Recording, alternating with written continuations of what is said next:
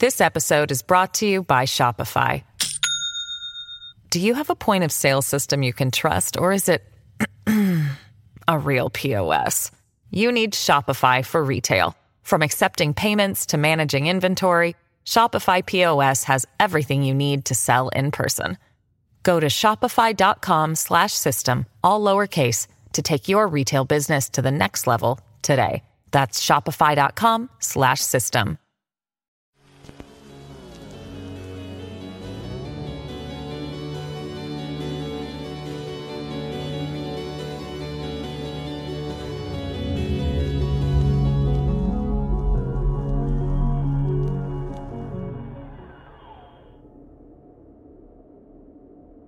A little background on me.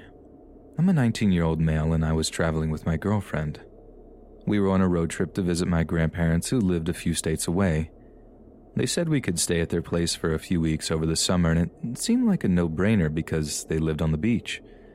The path to getting there, though, was really long and it was a painful drive. My girlfriend and I both disliked driving, but we figured that we could take turns and it wouldn't be so miserable. I think the total time on the road was about 10 hours. We were about 5 hours into the drive when we decided to stop off at a rest stop. I'm not going to lie to you. We stopped quite a bit. I'm a little compulsive with drinking water because I like to stay hydrated. As you might imagine, there are some consequences of being hydrated. It irritated my girlfriend, but not very much. I think she secretly liked that we were stopping on my sake and not hers, because she always seemed to buy something every time we stopped. This one rest area was not horrible or anything. It wasn't in a bad area or anything like that. It seemed like a very typical, safe rest stop.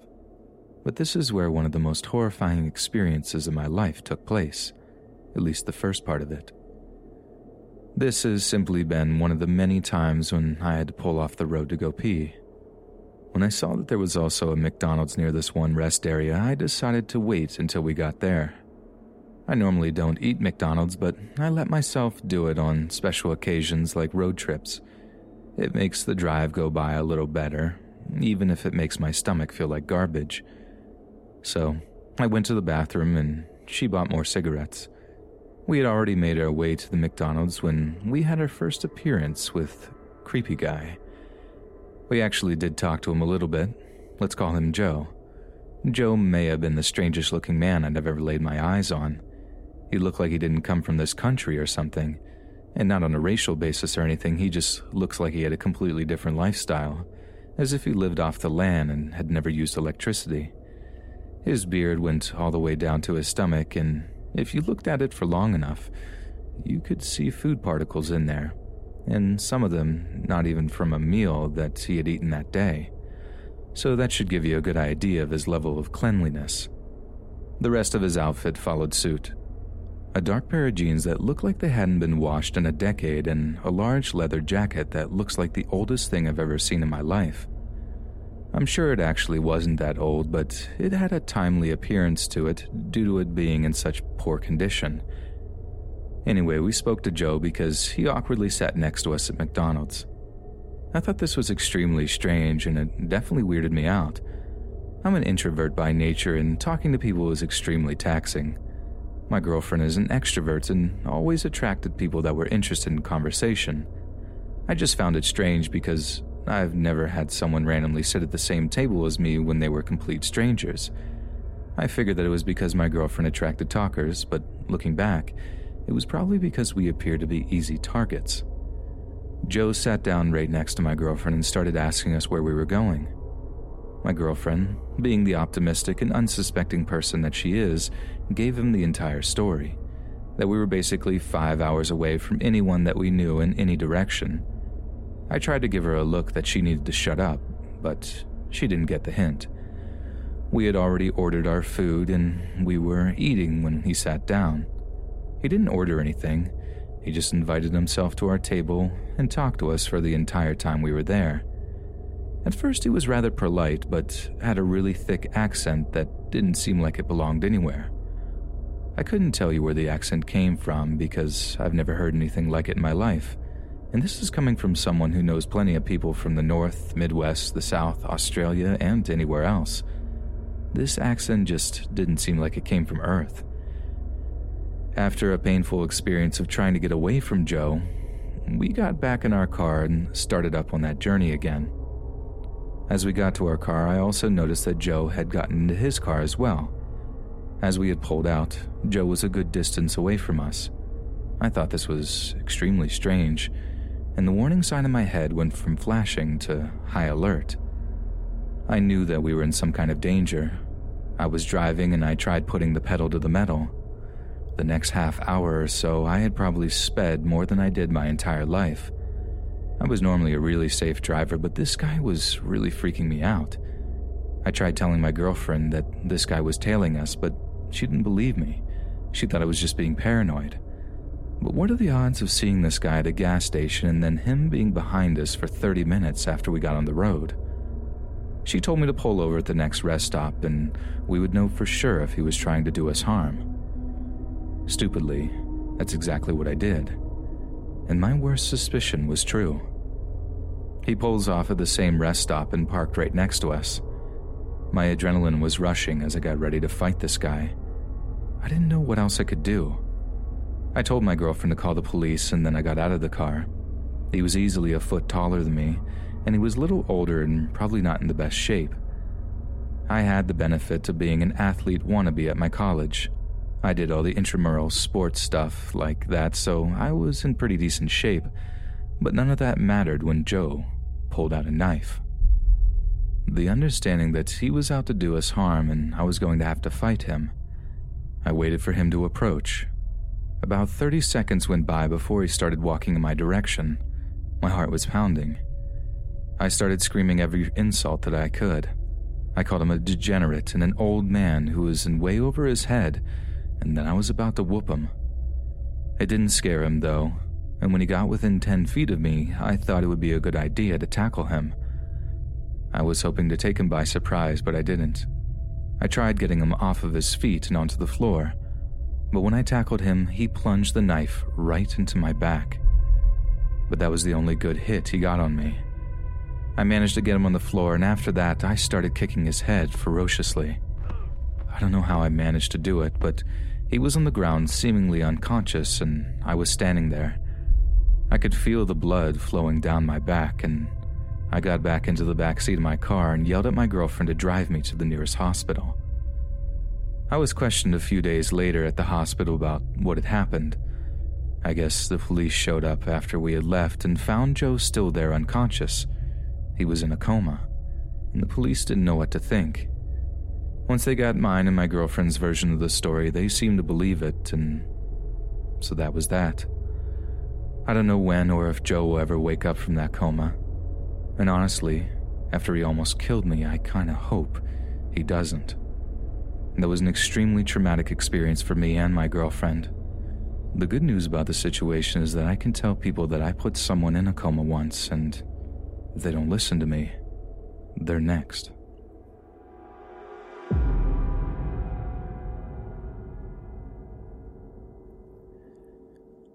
I'm not sure if this is the creepiest or the most disgusting thing to ever happen to me, but here it is. I'm a 17-year-old female, and this happened about 3 months ago. Me and my friends always like to go to McDonald's after we had a good yoga session. You could call us regulars.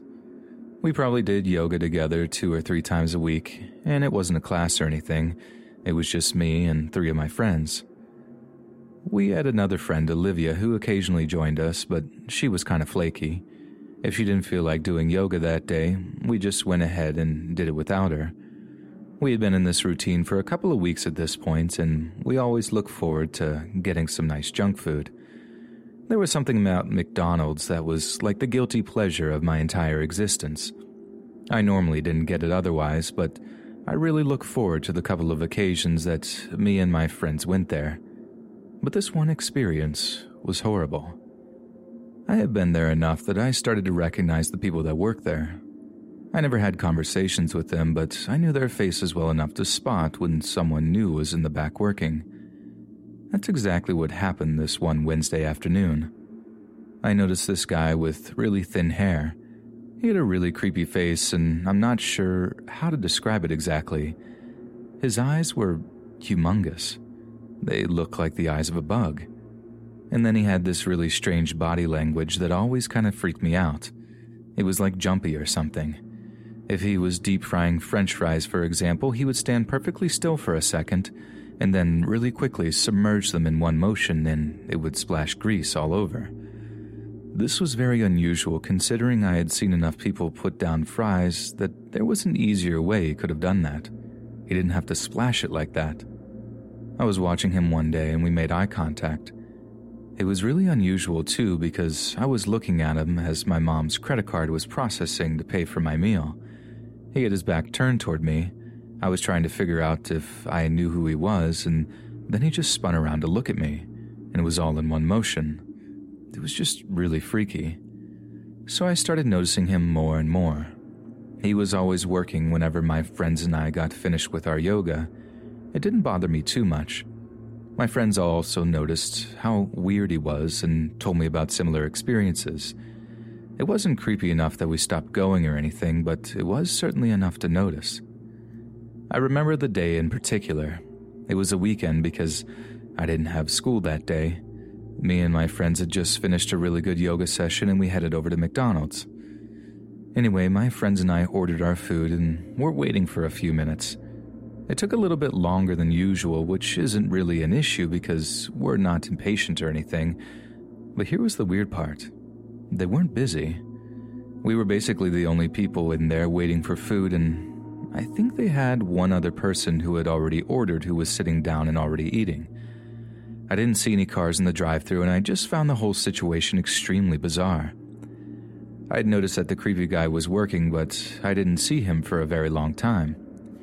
He went behind a wall that I couldn't see him around, and I wasn't sure why he did this either. Life went on, and we got our food and sat down. I normally start by eating my fries and then have whatever my main meal is after that. Today it happens to be chicken nuggets. I got a 10-piece. As I was eating, I felt that creepy guy's watchful eyes looming over us. I felt really freaked out, and I convinced my friends to take our meal into the car to leave. As we left, I looked back to see him frowning at me. I didn't stop walking. Well, we got out there, and for a few minutes I felt like I was being paranoid and I overreacted. My friends thought so too, until I looked at my chicken nuggets. I looked inside of the box they were in, and they seemed to be covered in some kind of weird substance. I couldn't quite make it out, and I didn't know what to think. My immediate reaction was that they had put mayonnaise on it or something. Thankfully, I was smart enough to ask my friends before I took a bite. My one friend screamed, "That freak jizzed on your nuggets." The more I analyzed this strange substance on my chicken nuggets, the more convinced I became that it really was, in fact, that. That certainly explains why it had taken so long for us to get our food. I didn't quite understand how he was able to pull it off, though. He was one of at least 5 other workers there. It's not like they would have just allowed him to do this, right? Whatever the case may have been, I didn't feel comfortable eating those chicken nuggets, and I threw them out without hesitation. My friends and I were all really freaked out that this had happened to us. My friends threw out the rest of their food just to be on the safe side. We weren't really sure if we should have reported this incident to the police or something. We really didn't know what to do. We just kind of laughed it off as being one of those crazy life experiences, and that was it. I haven't gone back to McDonald's since this whole experience. But yeah, that's the story of how I ordered chicken nuggets one time, and the freaky guy working there put his secret sauce on them.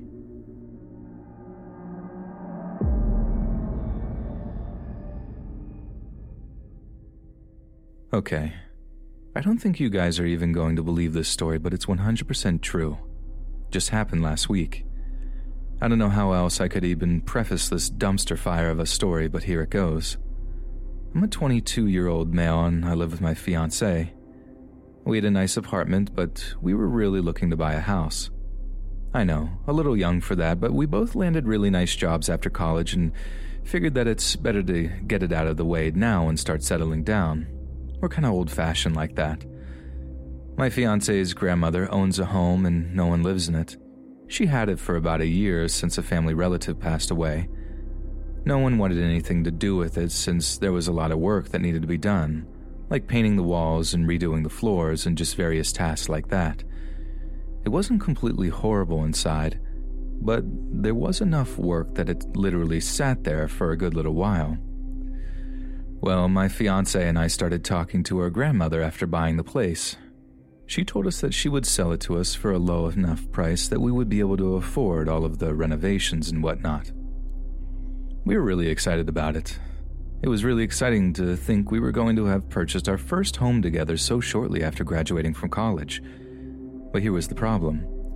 She had a lot of people in her family who started feeling left out. It was my fiance's aunt and her 2 sons. Their father had died shortly after the second son was born, and the mother had a hard time coping with everything. She was a regular drinker and arguably an alcoholic.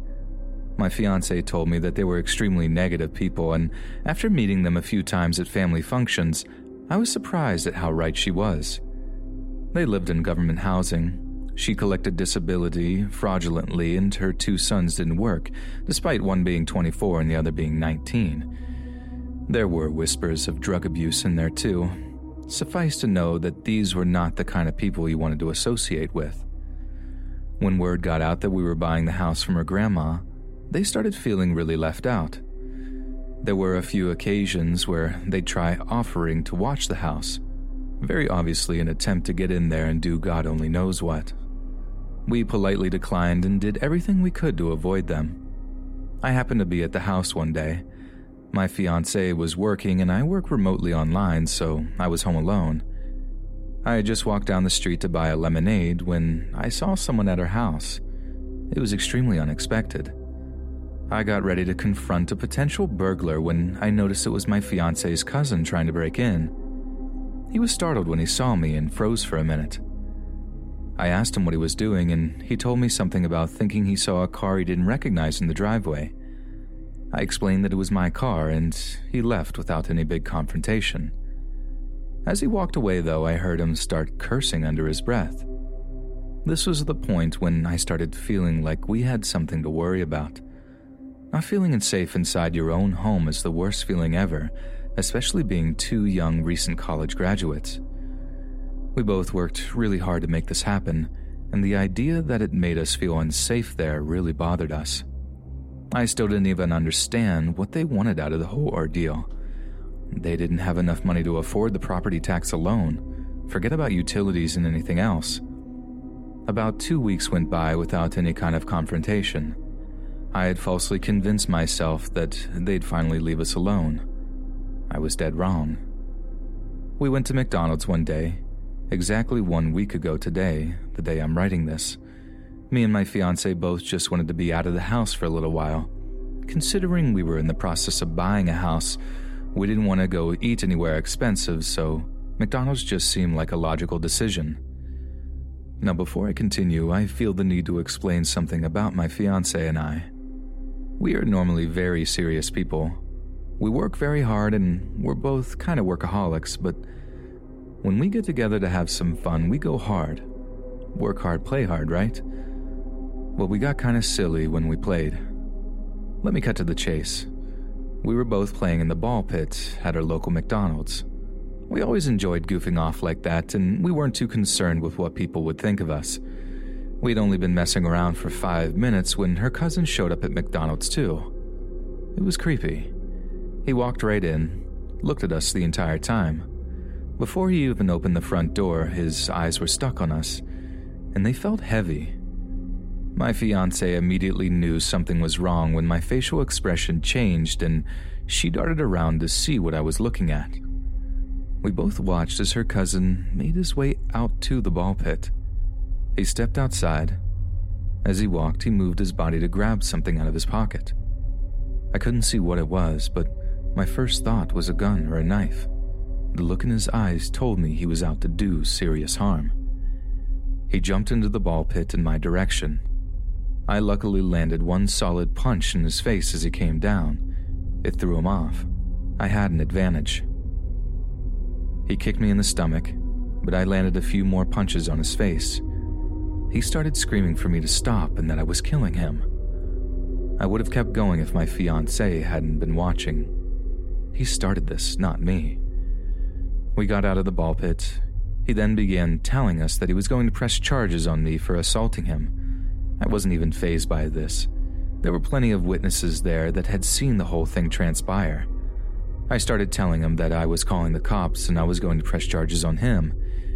He got really panicked and ran back to his car and drove off. I'm not going to lie to you. This whole thing really shook me up. I didn't know what to think.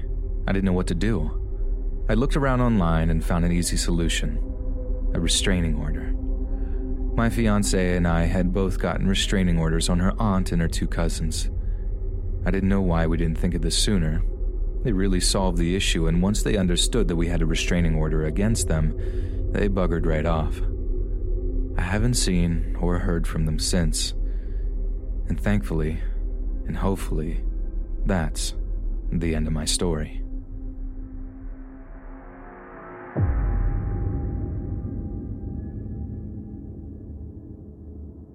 I was 19 years old at the time. I had a really good opportunity to go to college, but things fell through a couple of months into it, and basically, I wasn't allowed to go back at that college. I'm not going to go into the details, but I found myself stuck. I was living at home with my parents and working at McDonald's most of the time. I was really disappointed in myself, especially because I didn't have anyone else to blame but myself. I seemed to be your typical college dropout that ended up working at fast food. But while I was working there, I had a couple of really strange experiences. So the first one happened like this. There was this really creepy customer. He was an old man, and he just seemed like the most insane individual ever. You just have to think of the physical embodiment of Florida man. He always wore this bathroom robe with a stained white t-shirt underneath. Or shoes. He had these really old Nikes that seemed like they had been completely covered in mud and never washed. Everywhere he stepped, there was some residue coming off of his shoes. I don't know how far he lived, but this guy came in to eat at McDonald's 4 or 5 times a day for as long as I worked there. I never personally had any horrible experiences with him. It wasn't like he was this unruly customer. He always asked for extra ketchup, but it's not like that was a crime or anything. The story is weird because I remember talking about him with some of my coworkers. I had one friend there that I became rather close with. I remember talking with her about this creepy guy that had just came in to eat McDonald's all the time wearing his pajamas. When you work with the public, there are so many people and faces that you see all the time, and none of them mean anything. It's just another customer. But when you have someone like this, it almost makes the job a little bit more bearable. As weird as that might sound, a little bit more consistency to the job. Plus, making jokes about someone like that was kind of fun. But there was one day when the jokes weren't funny anymore, because he stopped coming in. They couldn't find out why either. I mean, when you see someone multiple times a day, every day for months on end, you get a little surprised when they stop showing up. It all just seemed, I don't know, unusual. I remember talking to my friend about it. Neither of us could imagine why he stopped. I remember getting a phone call at 2 a.m. that night, though. I guess my friend had gotten curious and looked around online. She's a bit of an insomniac. I guess he had been arrested on multiple drug charges.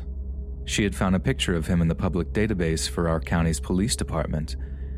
In the mugshot, he was wearing that exact same bathrobe that we always saw him wearing.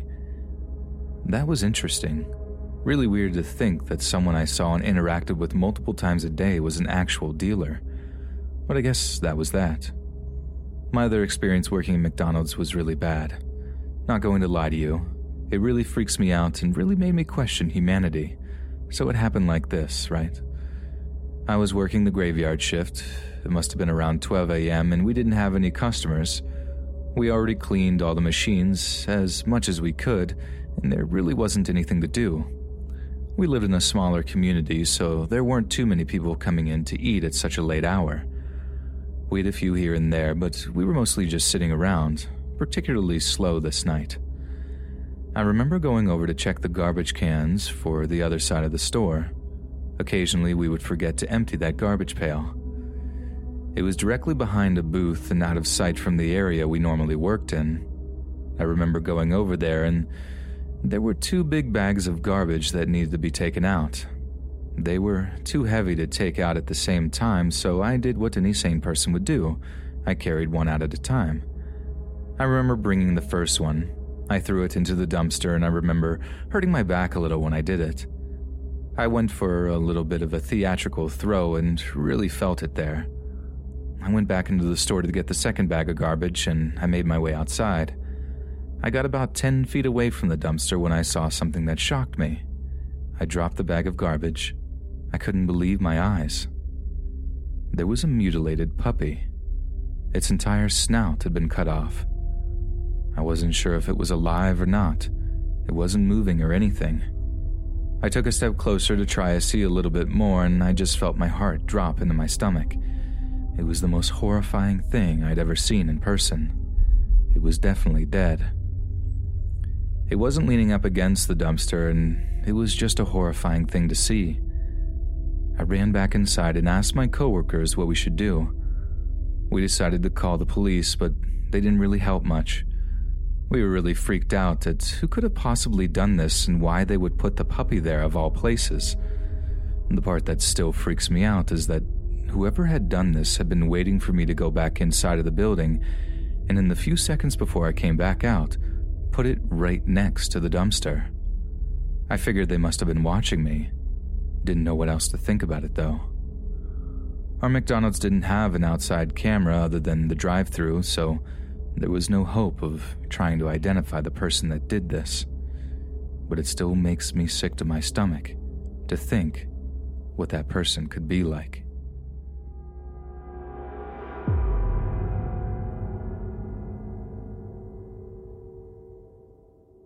This story happened a couple of years ago, about 8 years ago actually.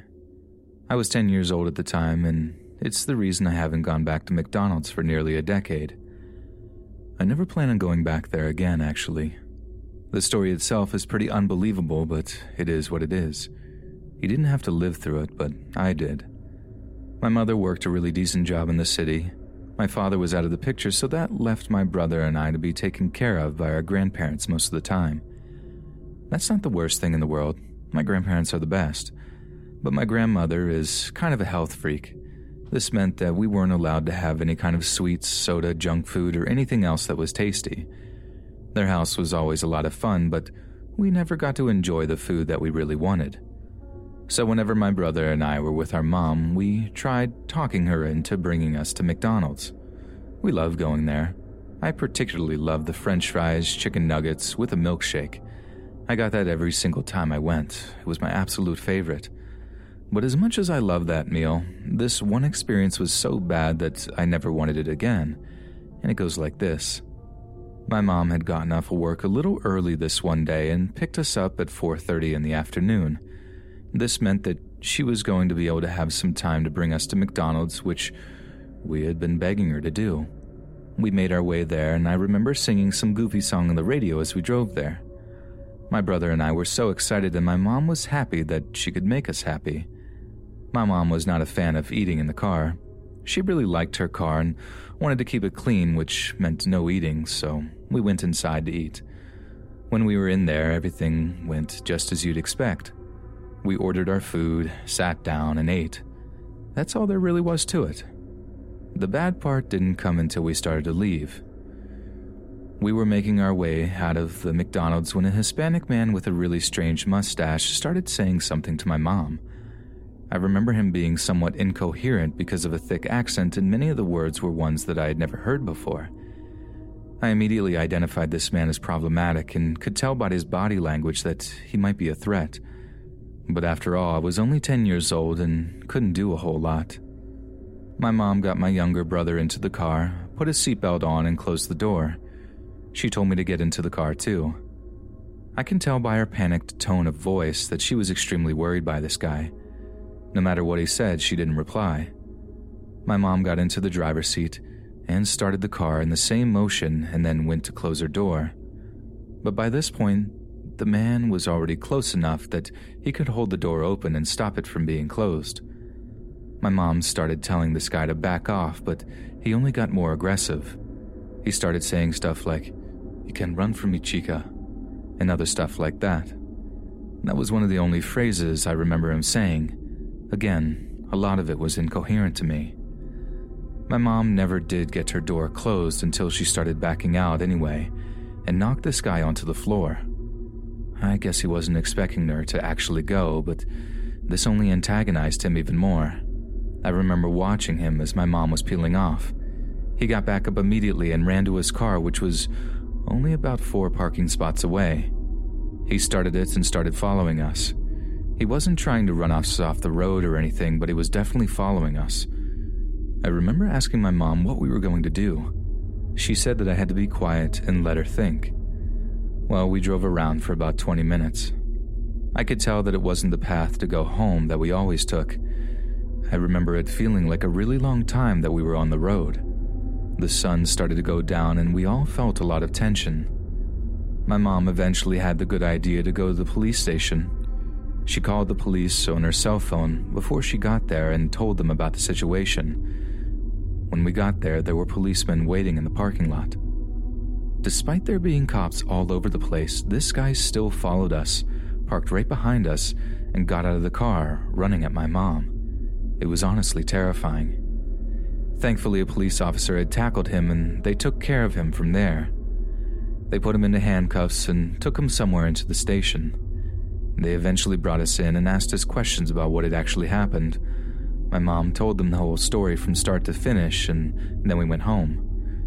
It was really scary to experience as a kid, and I still think about it sometimes. The craziest part is that this guy was confident enough to still go after my mom with police around in front of a police station. I don't know what kind of judgment he had, but whatever it was probably impaired by drugs or something. A couple of weeks later, a lawyer had contacted my mom. He was trying to prosecute this guy for multiple crimes. He claimed that this guy who had tried to abduct my mother was actually a leader in some kind of gang. It wasn't MS-13 or anything, but it was a fairly significant street gang in our area. My mom told him no because it would mean putting herself and her kids in danger. She knew that there was going to be a risk of testifying against a gang member, and she didn't trust the police officers to keep her safe. My mom didn't tell me that last part until a couple of years later. I must have been about 15 years old when she finally told me. I totally understood why she refused. I'm not sure whatever happened to this gang member, but he did a really good job of intimidating people into not testifying against him. I can't even imagine the kind of person this guy was, though. Imagine going to McDonald's, seeing a mother with 2 kids, and then wanting to abduct her, and then being crazy enough to follow her on the road for a half hour and park behind her in front of a police station. And even then, he still got out of the car and ran toward my mom. I don't know what happened to that guy to make him like that. I just seriously hope that this prosecutor was eventually able to get him on something and locking him up for life. I don't know how people like that are able to roam the streets so freely.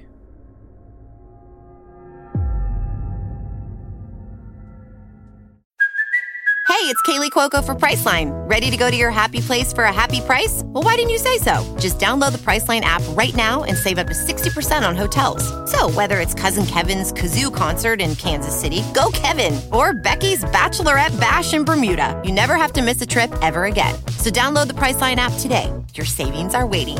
Go to your happy place for a happy price. Go to your happy price, Priceline.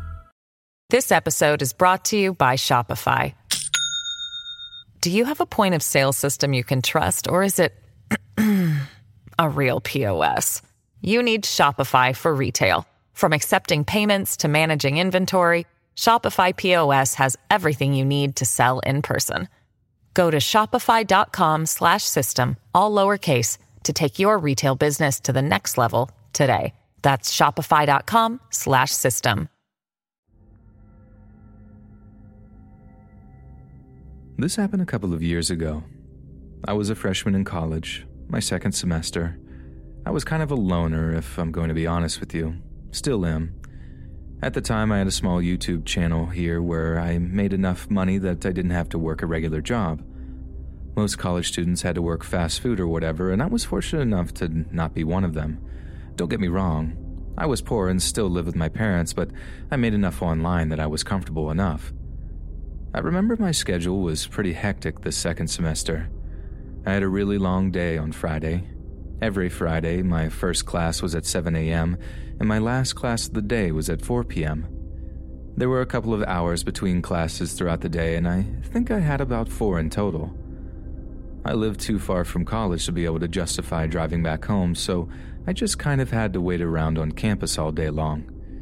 It was only about 4 weeks into the semester when I was really tired of this routine already. I seriously thought about dropping one of the classes, but I figured that it was going to be worth it if I could graduate when I planned to. At the end of this particular Friday, I was starving. I didn't like to eat anything on campus because I didn't really trust the staff. I know that might be bad to say, but there was this one time that I ordered food from the cafeteria on campus and got food poisoning. They're a little infamous on campus, and there are a few people that regularly eat there. Understandably so. I just found myself waiting until I got out of class to eat. And then I can eat somewhere that I actually wanted to. I wasn't sure exactly where I wanted to eat after class, and I just settled on grabbing some McDonald's on the way. I was originally planning on picking up some at the drive-thru, but I also had to really go to the bathroom by the time I got there. I just figured it would be easier to go in and order inside. I always found it difficult to order at the drive-thru anyway. I had a hard time understanding what people were saying through the microphone, so I got in there, ordered my food, and I was good to go. I was just going to bring it into my car and eat as I drove home, but I noticed something weird going on. Right outside of the McDonald's, 2 people were having an argument. They looked like they were around my age, probably late high schoolers or college students themselves. I stood there for a moment watching to see if the argument between these 2 people escalated, and it did. The man started holding the girl's arms down and pinned her against the car. I was assuming it was one of their cars. I wasn't sure if they were together or what the situation really was. I didn't really want to intervene because it was somebody else's drama and not really my problem, but I got more and more anxious about the girl's safety. This guy was a lot bigger than her. He at least had a foot of height, and he looked like he was an athlete. I stood there for a few more minutes watching to see what was going to happen. I couldn't really hear what they were saying, but I understood that the situation was getting worse. It eventually got to the point when he opened the car door and threw her inside. I mean, literally pushed her and flung her inside the car. She didn't scream or anything, but it looked very startling. Made me jump a little bit, and then he went inside the car too. They were in the back seat, and I immediately got suspicious when he closed the car door behind him. I heard the girl start screaming from inside the car and immediately knew that I had to do something. I put my McDonald's food down on the sidewalk and then ran over to the car. I opened the car door, and he was very obviously surprised that I had done so. I saw that he was about halfway through taking off his belt. I punched him in the back, and this antagonized him. He struggled to get out of the car so that he could fight me. Thankfully, there were a few other people who had gotten involved before me and him had a go at it. There were 2 older men in their 40s who happened to be walking into the McDonald's that turned around and came over to help. When the other people started getting involved, he got anxious and just got in his car and drove away. I asked the girl what had happened. She told me that she didn't know that guy and he was just some random freak that wanted to use her. She claimed that he asked her to do it, but when she declined, he started getting confrontational about it. And I guess that was when I had noticed what was going on. This guy wasn't very smart. We were eventually able to identify him, and he was eventually charged with assault. The situation could very easily have been bad. If I hadn't intervened, he may have been able to do God knows what to this poor girl. It's crazy to think that such a horrible crime was almost committed in such a public place. I mean, people are always at McDonald's. The thought that someone could even attempt such a violent and repulsive act in public like that blows my mind. The girl thanked me profusely as I had just saved her a lot of physical and psychological torment. I told her that I didn't do anything special and that I was just trying to do the right thing.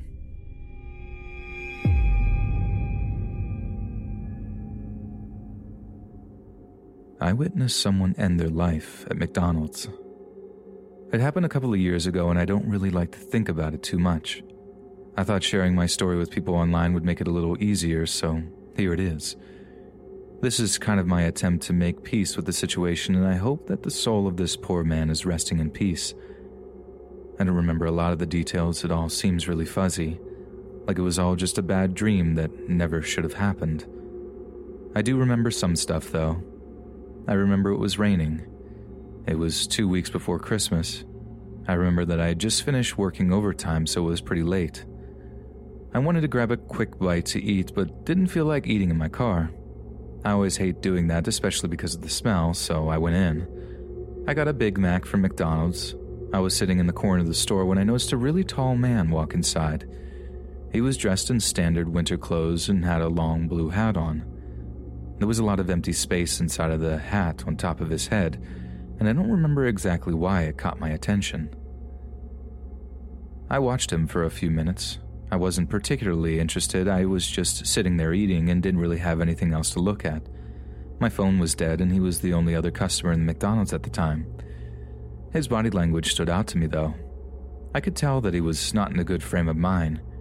I mean, looking at this guy for a minute told you everything you needed to know about him. He was suffering and in a lot of pain. I'm not sure exactly what kind of pain. I could only make guesses.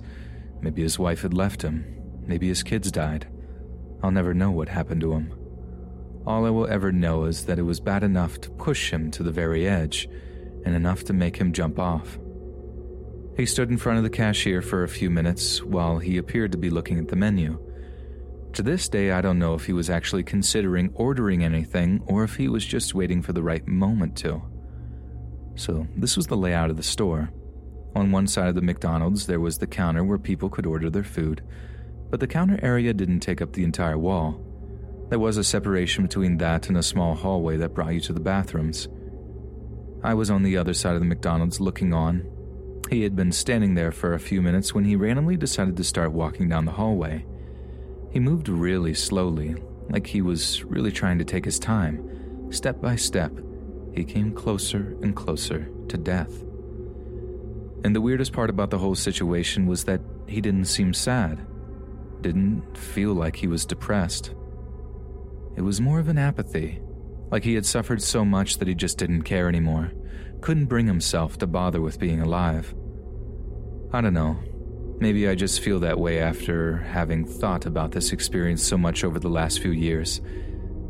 As he continued down the hallway, he got slower with each step, finally coming to a halt in front of the men's bathroom. He stood there for about 45 seconds. I'm not sure what he was planning on doing. My first reaction was that there was some kind of sign in front of the men's bathroom that it was closed, but that wasn't the case. I saw him pull something out of his coat pocket. He very slowly pointed it at his head. It was a pistol. It wasn't until I heard the gunshot that it registered what was happening. I saw blood go all over the place. His body fell to the floor with a thud. I screamed. I didn't know what else to do.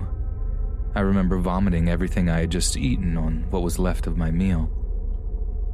If I hadn't been so disturbed, I would probably have been extremely grossed out, but I was in an absolute state of shock. I started speaking with one of the employees after a few minutes had gone by. He screamed what had happened. I told him that he pulled a gun out of his pocket and shot himself with it. One of the employees there was convinced that he had been shot by someone else, strongly hinting that it was me. I didn't quite understand why they thought so. Some disgruntled old woman, she was old, and told the police that she didn't think that the guy ended his own life. Whatever her motivation was, it really didn't matter. The police didn't take her very seriously from the start, and this obviously was done by his own doing. The security tapes proved as much. I'm not going to lie. It really bothered me that she had to make an already bad situation worse. I already answered some of the questions from the police officers about the story. I remember driving home that night. I remember how alone I felt. This had really taken a toll on me. I pray for that guy's soul every day. I really hope he's in a better place. I can't imagine how horrible things must have been for him that he would have offed himself in a public place like that.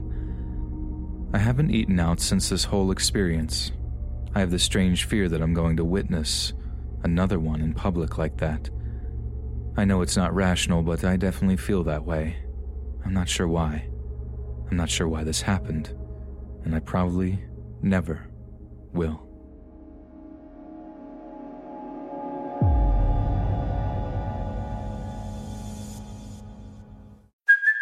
Hey, it's Kaylee Cuoco for Priceline. Ready to go to your happy place for a happy price? Well, why didn't you say so? Just download the Priceline app right now and save up to 60% on hotels. So whether it's Cousin Kevin's Kazoo Concert in Kansas City, go Kevin, or Becky's Bachelorette Bash in Bermuda, you never have to miss a trip ever again. So download the Priceline app today. Your savings are waiting.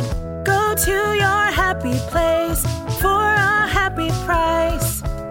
Go to your happy price, Priceline. Join us today during the Jeep Celebration event. Right now, get 20% below MSRP for an average of $15,178 under MSRP on the purchase of a 2023 Jeep Grand Cherokee Overland 4xE or Summit 4xE. Not compatible with lease offers or with any other consumer incentive offers. $15,178 average based on 20% below average MSRP from all 2023 Grand Cherokee Overland 4xE and Summit 4xE models in dealer stock. Residency restrictions apply. Take retail delivery from dealer stock by 4/1. Jeep is a registered trademark. For reference, I work as a barista in a coffee shop inside a larger store. I'm one of a handful of male baristas at my shop. I am gay and very open about this. I wear pride shoes, I have a pride flag attached to my name tag, and I have a couple of wristbands with rainbows and phrases like Orlando Strong and a local LGBT plus center. So the other day I was working my shift at the register. A gentleman comes up to me and smiles. I think he noticed the pride flag on my name tag, but he didn't explicitly mention it at first. He says he doesn't know what to order and asks me for my opinion. Now, I am not particularly a coffee drinker, but I know what drinks fit what tastes, so I ask him what he likes and I try to give him recommendations. As I'm talking, I can tell he's paying more attention to me than what I'm saying, which I'm completely okay with. He was a shorter but well-built man, had beautiful eyes and a nice beard, basically the perfect DILF. Eventually he decides on a super sweet ice drink that we have, and I go to make it for him. As I'm making the drink, one of my coworkers leans over and whispers, "I think that customer just took a picture of you." That was a bit of a red flag, but I thanked her and kind of brushed it off. I give him his drink and he smiles. He points to the pride flag and says, "I love that flag. Where can I get one of those?" I laughed and said I got it from a pride event I went to a few years ago.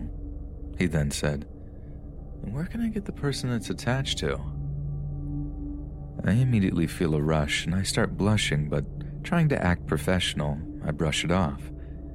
He eventually takes his drink and sits at one of the tables.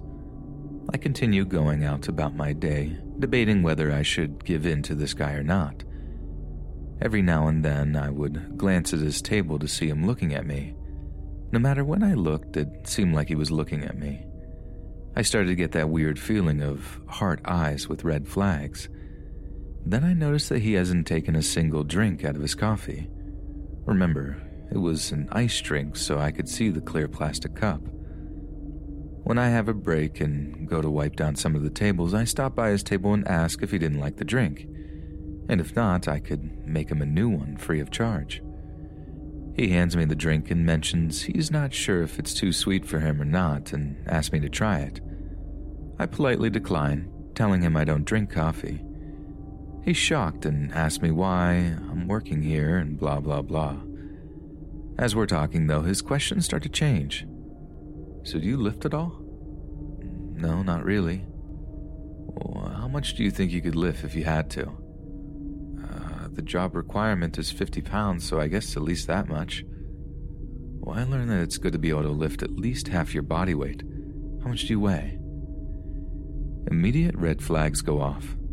There was something about the combination of the drink and the two questions that made me feel like I was being asked how much of a fight I'd be able to hold, especially if I was drugged. I've been drugged at a party before, and these things are red flags that I've learned to pick up on. So I kindly and quickly end the conversation and go back to cleaning up tables. As the hours go by, he continues to sit there, not drinking his drink. Other employees and a couple of managers ask if everything's okay, and he says he's perfectly happy.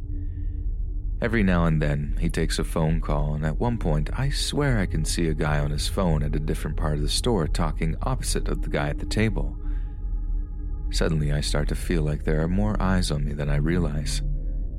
I pull one of my managers to the back and tell them I'm getting weirder and weirder feelings about the guy, and the manager says we'll keep an eye on him. Now, I was closing on this shift, and so as we got closer and closer to closing time, I noticed him still sitting there. When the announcement that the store is closing in half an hour is made, he comes up to the counter and asks if he could walk me to my car after I get off. I tell him our closing duties take us at least 45 minutes after we close, and he says he'd be happy to wait. I politely decline, and he asks when I work next. I tell him I'm off for a couple of weeks. Well, then I feel like I should walk you to your car, especially if I might not be able to see you for a couple of weeks. No way. I politely decline, and eventually he leaves. I finish my closing duties and head to the employee area. As soon as I get down there, I tell one of my managers about the situation and ask if I can take the side exit from the store. At our store, we exit out one of the main doors after we close, but there's a single door that we use to get into the building before we open, and that managers use to get out after we close. He agrees and tells me he'd walk with me to my car to make sure I'm okay if I'm cool with waiting a little while. I am. So I walk out the side doors with a couple of managers. I get into my car, and as I'm driving away, I see a large van with extremely tinted windows parked in front of the front door. The passenger window rolls down oh so briefly as I pass by, and I'm instantly able to make out that the passenger is the same cute but creepy customer, and there's clearly someone else in the driver's seat. There's no way to know for sure the customer's intentions or if maybe he was just coming from work or not, but I knew that I was not about to stay to figure out, and I took a long and winding path home that night.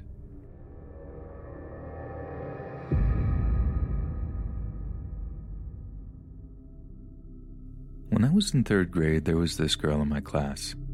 She wasn't particularly liked by anyone, as she was quite the bully and overall a rude person, even to adults. She was known for having anger issues and getting mad at people for what seemed like no reason. I was no exception. Her name was Carly. She had been mean to me in the past, but that didn't deter me from going to her house one day after she had been nice to me all day at school. Naive, I know. So before leaving school that day, I called my mom to ask if I was allowed to go to Carly's house. She said yes, and to call her when I get there so I can give her the address. Now, when I think back, I wonder if she had a bad feeling about the situation since she doesn't normally ask for the address, and she isn't picking me up since Carly's house was about 2 blocks away. When I got there, after calling my mom, of course, Carly insisted of making me look pretty, aka wetting my hair and brushing it. I let her. Then she told me to close my eyes and that she was taking me to the living room. I closed my eyes and she began to guide me towards the bathtub. We were already in the bathroom, so the tub was a solid 2 feet away from where we were standing. I opened my eyes just enough to see where she was guiding me. My foot hit the side of the tub and I said that this doesn't feel like the living room. She said it was and that I just need to step over the gate. I tell her that I know this is the bathtub. She stops trying to get me into the tub and brings me to the kitchen instead. She says she's going to make cereal. I was standing behind her when she reached into her dishwasher and said she was grabbing a spoon. The way that she clarified that she was grabbing a spoon immediately told me what she was really going to grab, and it was for sure not a spoon. I can still remember the feeling of dread that overcame me when she said those words. She pulls out a large knife and backs me up into a counter, holding the knife only inches away from my neck. I can't remember if any words were exchanged during this. Maybe I was just too shocked to say anything. I only stayed there for maybe 30 seconds before I pushed her aside and ran towards the door. I grabbed my backpack and put on my winter boots. By the time I had my boots on, Carly was trying to block the sliding door. I rushed past her again and flung open the door. I ran down her patio steps and out her front gate, not bothering to close it. I just wanted to get home to where I was safe. I remember her yelling at me as her dog escaped through the open gate. I didn't care. One of her neighbors, who was in their front lawn, waved and smiled at me, clearly oblivious to what had just gone down. I ran down the road into my house, not stopping once. It wasn't until I was in the door of my house that I broke down. I began to cry and yell for my mom. My 2 older sisters yelling at me to shut up. My mom walked over to me and immediately knew something was wrong. I explained what happened, and she was very understanding and freaked out. I can't remember if it was the same day or the next day that I had to talk to a police officer about what had happened. He asked me what kind of knife it was and whatnot. I think my mom relayed most of the story to him because I don't remember having to say much. They got in contact with Carly's foster mom, and Carly got in big trouble for it. At the school, Carly yelled at me for getting the cops involved and tried to guilt trip me by saying that her mom threatened to put her back in foster care if she did anything like that again. I told her I didn't care.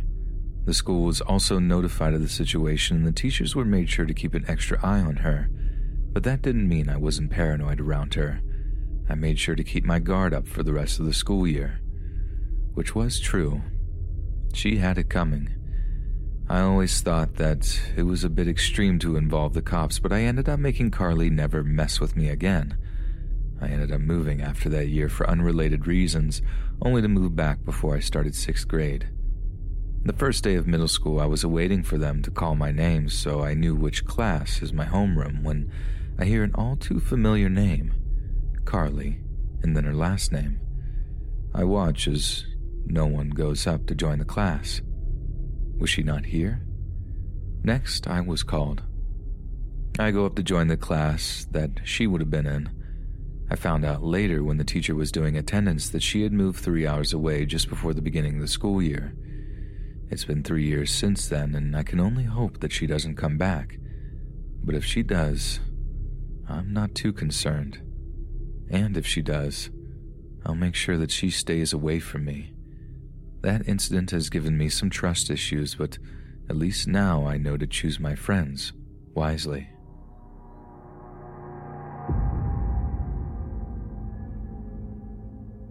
So this was about 5 months ago.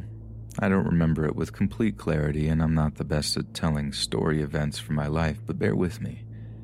This was about 2 a.m. in downtown Denver.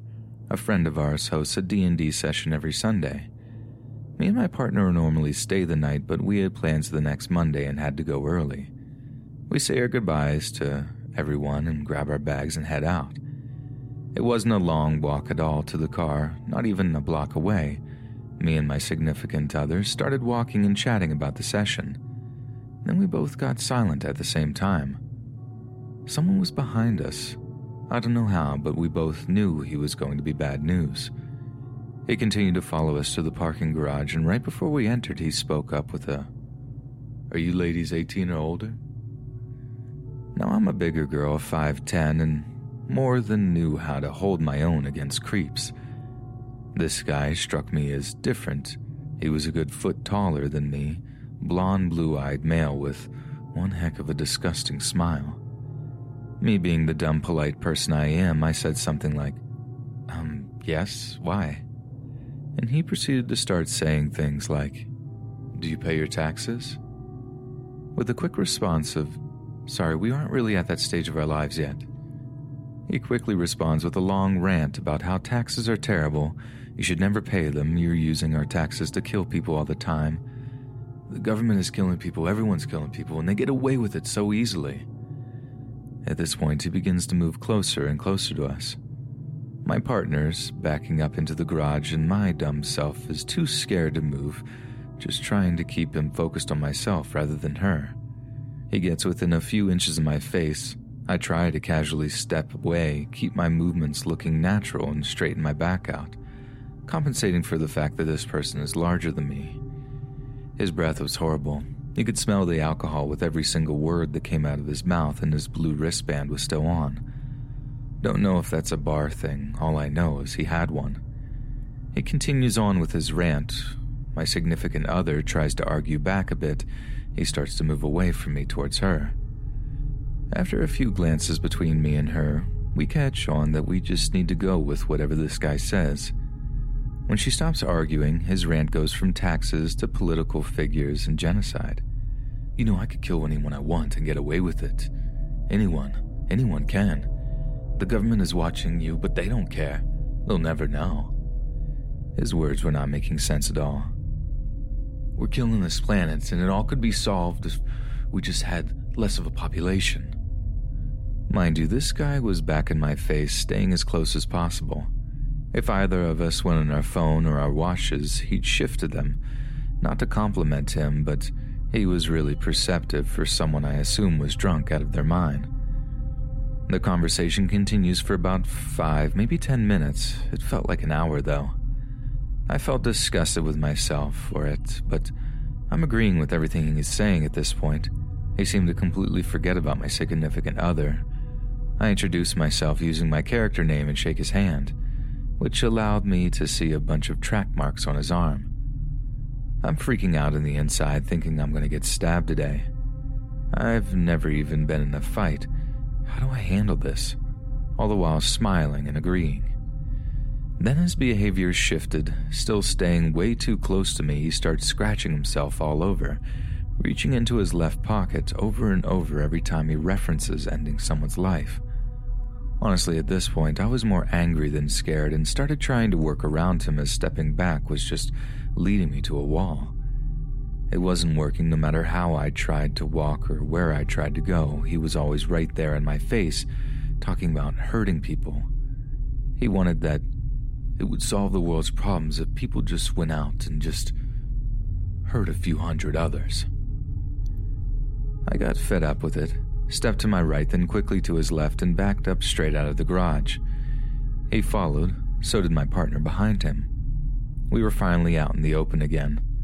I sent so many desperate looks to people walking by as he kept getting more and more pushy and ever closer to me, so much as he was almost chest to chest with me. I don't know what came over me, but I grabbed my significant other's arm. Missed it by a long shot, she said, what I mustered the best smile I could, and said, I just wanted to hold your hand. As a gay person, either a few homophobic and crazy people encounters, this was the worst idea ever. She handed me her hand, though I pulled her by me, and this man that seemed like a huge threat backed up so quickly, saying, Oh, you two are together. Yeah, I'm cool with that. Have a great night. This boy had been doing whatever he was doing turned tail because we were gay. The one time my preference has ever probably saved me rather than put me in danger. We waited until he was far up the street, then went straight to the car. The second we got in, we locked the doors and drove off. I was shaking the whole car ride home. We actually passed him and saw him twitching later on down the road. Me and him made direct eye contact.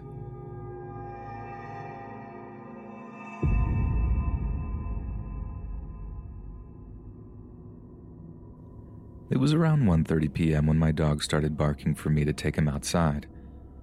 I put him on his leash and walked outside my first-floor apartment, leaving the door unlocked behind me like I had done a million times before. Seriously, I never thought twice about it, as I live in a really safe neighborhood in an extremely safe, almost boring town.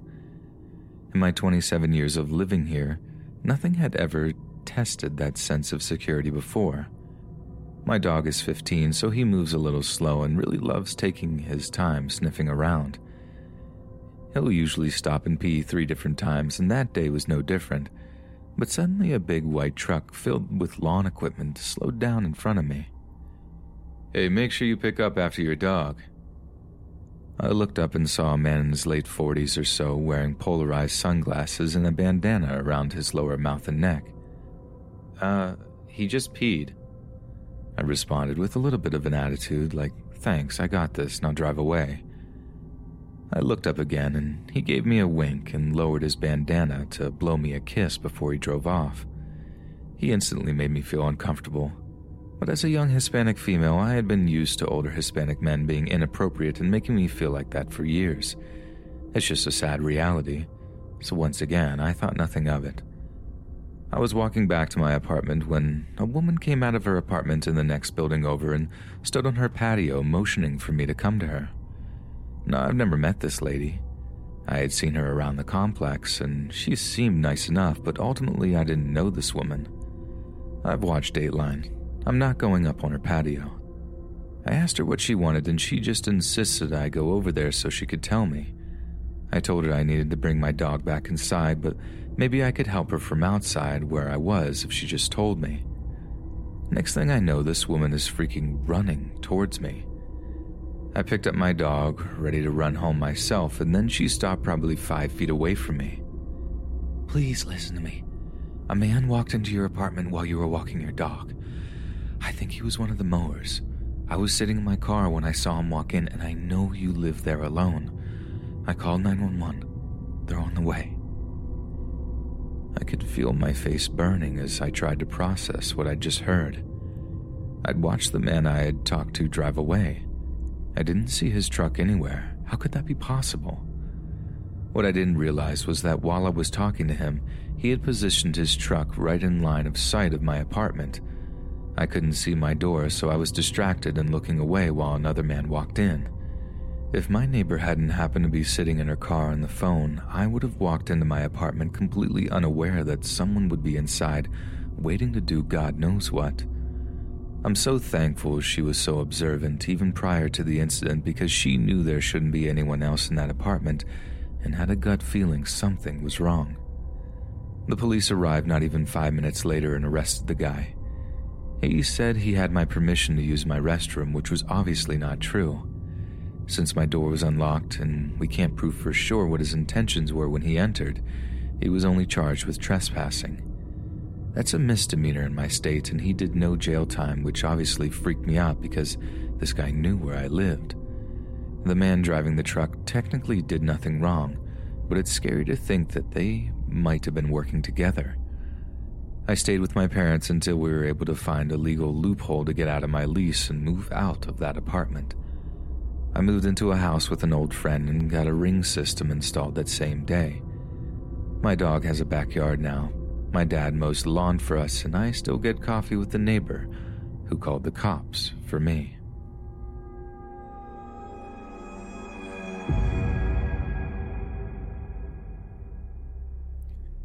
This happened about 2 years ago. I was hanging out with my friend Ivana at a bar in Manassas. It was around 9 p.m. and we were just chatting and getting a few drinks. She was telling me about a guy she's been talking to on Tinder. She showed me his photos and a glimpse of their conversation. His name was Omar, and he seemed like your average guy. He was pretty attractive. They've been talking for a few days now and haven't met up yet. She tried several times to get him to text her outside of the app, but he would give her the same excuse. "I want to give up my number to a stranger I haven't met yet." It's a bit unusual, but totally understandable, so I told her that he's being smart. She was on looking at her phone for a few minutes and then squeaked, "Oh my God." I started giggling and asked her, "Jesus, what was that? Did he send you like a wiener pic or something?" She laughed. "No, but Omar wants to meet." I told her to go for it, and if she wants, I can leave. She said, "He wants me to come over to his house."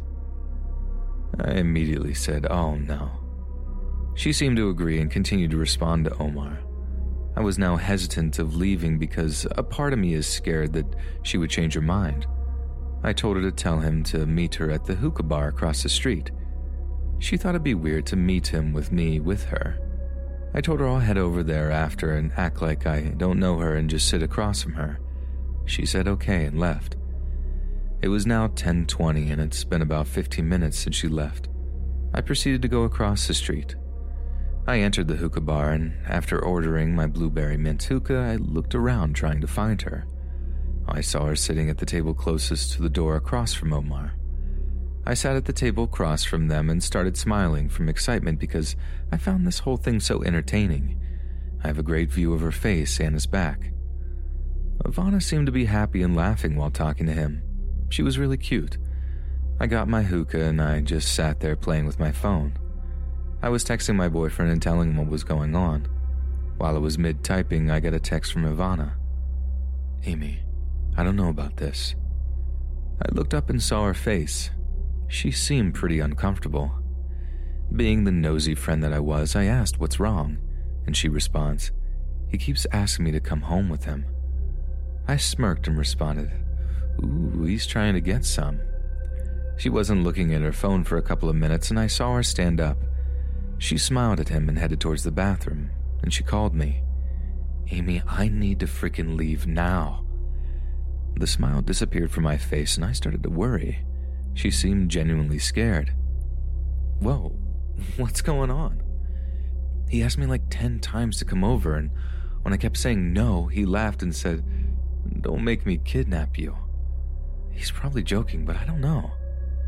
He's probably just joking, but that's still pretty creepy." "Amy, what do I do?" I was about to answer when I saw Omar get up and walk towards the bathroom. I thought he was just going to the men's room, but that's when things got weird. He stopped right outside of the ladies' room and put his ear to it. "Ivana, don't say anything else. He's right outside your door."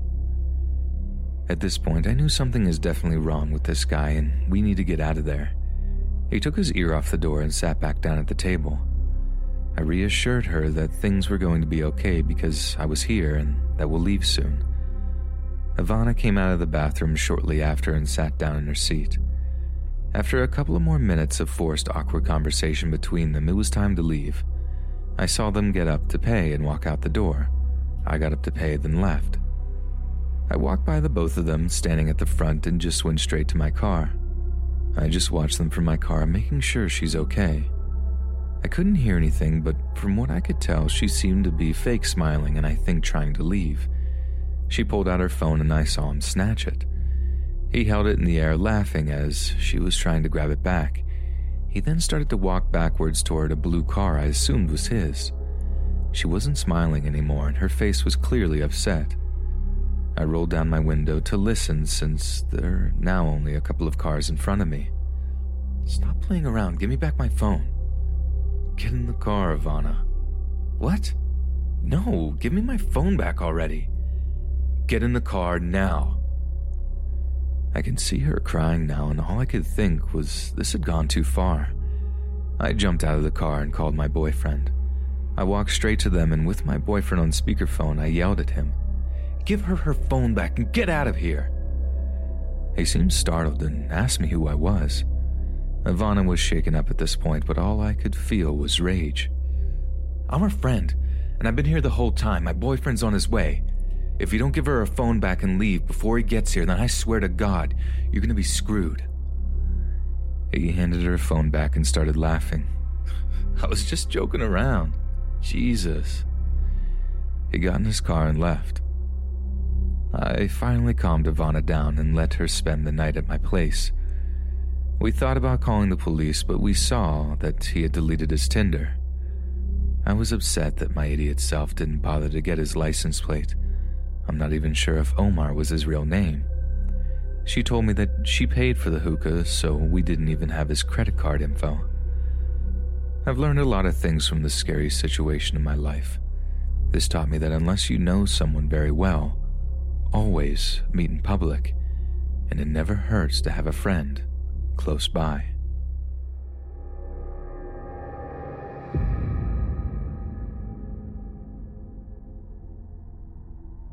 This is a bit of an older story as I'm in my late 20s now, and this happened while I was in high school as a junior. When I was 17, I was dating a kid who went to the same regional high school as me. He lived in a city that was next to my small town, so the kind of environment we were used to were completely different. You could walk barefoot down the street in my town or leave your front door unlocked at night. You could definitely not do that where he was from. One day our school has an early release day, and myself and my boyfriend, we'll call him D, and his friend Jay all decided to walk to Jay's house to hang out. It was a long walk from the school to Jay's house, but it was in broad daylight and there were 3 of us, so we didn't feel uncomfortable walking through the rougher parts of the city. I paid close attention to the route we took, walking along a busy and populated street with storefronts through an alley and in back of an old factory building repurposed to hold a boutique and a sports supply shop, through an area with some construction. I'm normally bad with directions, but these landmarks helped me to figure out the path we took. We finally arrive at Jay's house and get some snacks, hang out at a local playground to use the swings. Then Jay has to leave to go to guitar practice, and Dee and I hang on our own for a bit. Dee eventually gets a call from his mom saying that he has to come home because of some dumb reason. His mom was pretty unstable and would ground him for the dumbest reasons sometimes.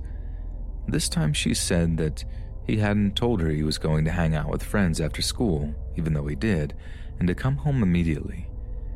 Dee was pretty used to nonsense like this from his mom and was convinced that if he just went home really quickly and talked to her, that he could come right back to the park to hang out with me.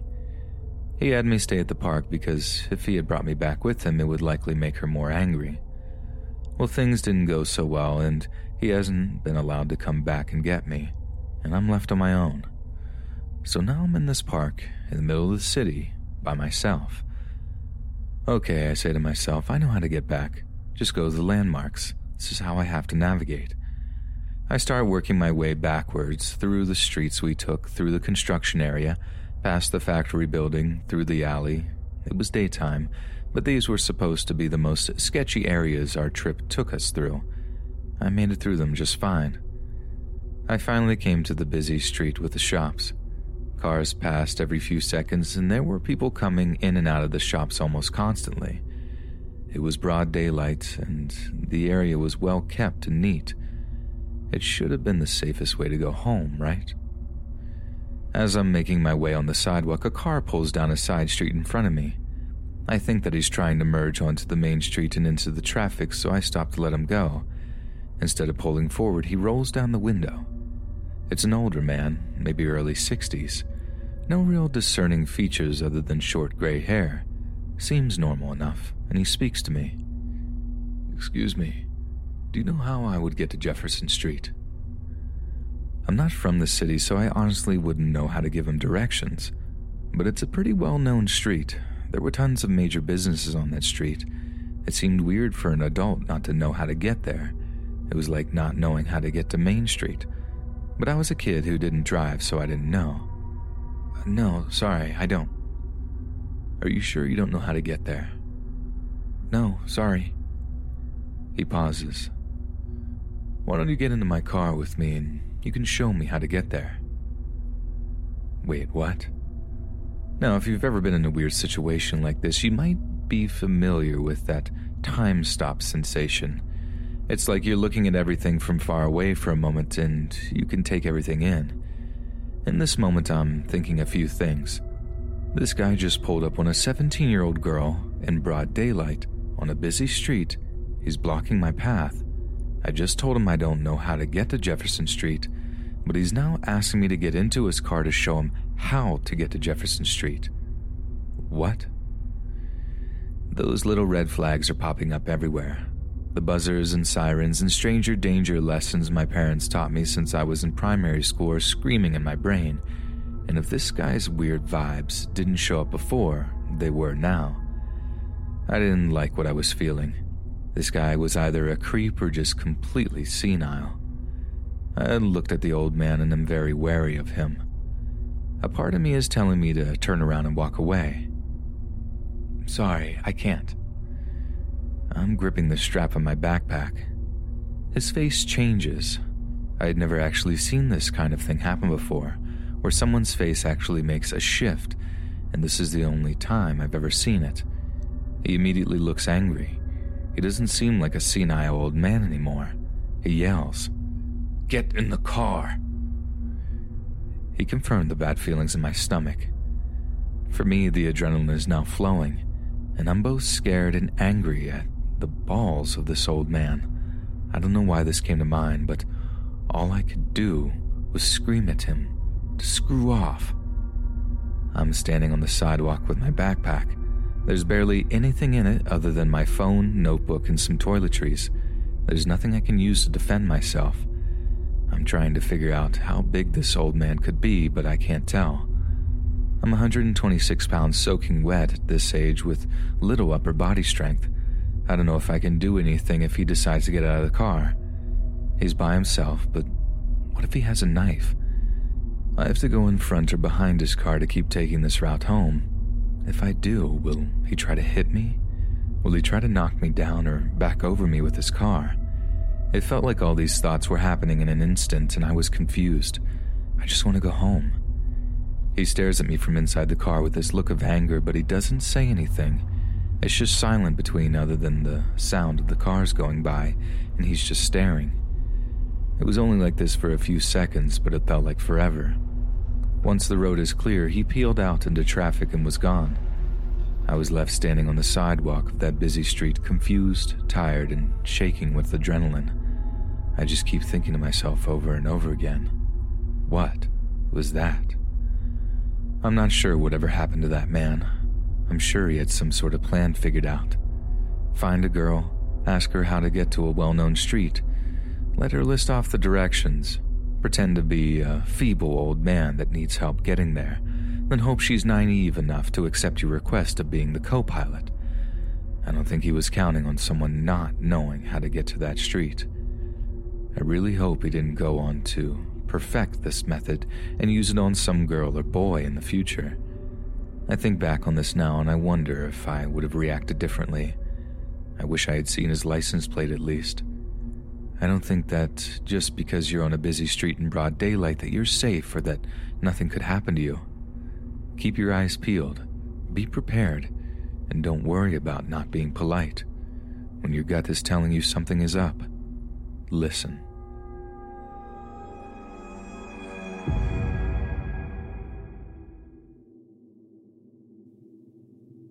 For context, I'm a girl, and the major part of the story happened when I was in 8th grade. I lived in the same house from the age of 4 until I turned 21. It was a duplex, meaning there were 2 houses on the same property with a large backyard. Our property manager had turned part of his garage into a small bedroom and had rented it out to a man. My family moved into the home closest to the backyard when I was 4. My dad, being the friendly guy he is, made friends with the man living in the small bedroom across from our home. This man was older, maybe in his late 40s or early 50s, always reeked of alcohol and cigarettes, wore glasses, and had crooked teeth. The works. Over the years, he'd watch me closely, in a creepy way. He'd only leave his door cracked open about an inch, and I'd see his glasses gleam as he watched me play with friends or by myself. He would always try to tempt me to come to him with money or candy. As I got older, I started inviting my middle school friends to my home. A few of them would comment on the weird man staring at us. I remember a time where I said, "He's staring at us again." And one of my friends responded with, "He's not staring at us. He's watching you." My best friend is Karen. Karen and I have always been super invested in Naruto. We'd always watched it in our spare time together. One of the characters, Jiraiya, was a super pervert who would lurk around women. Naruto called him Pervy Sage, so we started calling the creepy old man Pervy Sage as well. Sorry, Jiraiya. Late one night, maybe at around 8 p.m. or 9 p.m., when I was about 13 or 14, Karen and I were in my dining room area, sitting at the computer with my dog on my lap. My parents were at work. My older brothers were in their room. They shared the master bedroom. They were hanging out with their friends. I recall hearing my front door open but not thinking much of it. That's until I smelled the stench of cigarettes and alcohol. We looked to our left and saw him inside my home, but neither of us said anything. Karen and I were both in shock. He walked up to us and stood behind me. He began to play with my hair, asking what we were doing. Karen and I just sat there, not knowing what to say. He knew my parents weren't home. She blurted out we were ordering pizza online and typed in Pizza Hut on the search bar. She later told me if we ordered pizza, a grown-up would come and we could tell him or her what was wrong. The man did not budge. He continued to play with my hair. Karen got up and nervously said, "I'm going to ask your brothers if they want anything on their pizza." And with that, she ran to her right, straight down the hallway and bolted through my brother's door. I had just finalized the pizza purchase and heard her scream, "Pervy Sage is acting weird." The man only spoke Spanish. I doubt he knew what she said. But with that, I grabbed my dog and ran towards my brother's room and repeated it. "Pervy Sage is acting weird." Both Karen and I were blurting out how weird he was being and how he came in uninvited. I can imagine we both looked hysterical. My brothers told us to get the F out of their room. I'm not sure if they were trying to look cool in front of their friends, but I knew how they were. If I didn't do as they asked, I'd get beat up or told off. Karen and I looked at each other, sort of defeated. We closed their bedroom door and stood in front of it for a second. We looked back at where we originally sat, but the man was not there. Karen and I ran to the kitchen, grabbed 2 knives, and ran into my bedroom and locked the door. She sat on the bed with my dog, and I sat on the floor, trying to listen or feel if he was walking around my house. My house was old. It would easily shake when someone walked around, so I felt if I sat on the floor, I'd feel it if he were inside. My bedroom had 2 doors, one with a lock that connected to the hallway, the other with no lock connected to my parents' room, which was right next to the front door of the house. Karen and I heard his footsteps in the living room once more, then silence. We both looked at each other in horror. We both rushed to the second door and pushed against it just in time to stop him from opening it. The man pushed for about 30 seconds before stopping. The moment he stopped, Karen and I took the opportunity to push a dresser in front of the door to barricade it. About 50 minutes of us sitting on my bed, knives in hand, we heard the pizza guy arrive. With that, the man was gone, back in his hole of a bedroom outside my home. We locked the front door and ate our pizza. We didn't call the police because of where we lived. We thought, who'd believe 2 kids? A few days later, Karen and I reported everything to our school counselor. She was an amazingly caring woman. She was always there for us no matter what we needed, so we trusted her enough to tell her what had happened. She made a full report and interviewed us both separately to make sure we weren't lying. She called us both into her office the next day and let us know that she had called the police to report the incident, but they told her we could not do anything until something actually happens. Karen was furious. Are we supposed to be found dead in a ditch for them to do something? I can still hear her saying this to this day. Our counselor called our parents to report the incident. Karen's parents didn't seem to care. Their divorce was more important. My dad asked if it was true and said he talked to the guy. My brothers came to me saying, "If he comes near you, you tell us." And all of a sudden, they cared. My dad remained friends with the man. The man stopped talking to me for years but never stopped watching. When I was 16, Karen and I were hanging out near the front of the property. The man had ridden his bike near us and said, "Your attitude has changed." He said this in Spanish. This was the first time he said anything to me since the event 2 or 3 years prior. So I told him, "I'm not a kid anymore. I know what you are, and I can fight back." Karen glared at him. He moved away shortly after. Karen and I lost touch after he moved away. We both went to different high schools, and for the first 2 years, we tried our hardest to remain in contact, but we grew apart. That and her mom had her moving from place to place after the divorce. I grew up with trust issues around men due to that man, just something I'm slowly trying to get over. I'm 24 now. The last time I saw him, I was in my dad's car, and he was riding his bike down the street, but that was back when I was about 18. I haven't seen him since.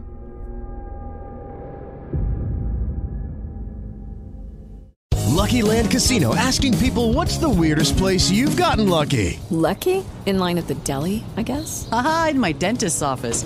More than once, actually. Do I have to say? Yes, you do. In the car before my kids' PTA meeting. Really? Yes. Excuse me, what's the weirdest place you've gotten lucky? I never win and tell. Well, there you have it. You can get lucky anywhere, playing at LuckyLandSlots.com. Play for free right now. Are you feeling lucky? No purchase necessary. Void where prohibited by law. 18 plus. Terms and conditions apply. See website for details. With Lucky Land Slots, you can get lucky just about anywhere. Dearly beloved, we are gathered here today to... Has anyone seen the bride and groom?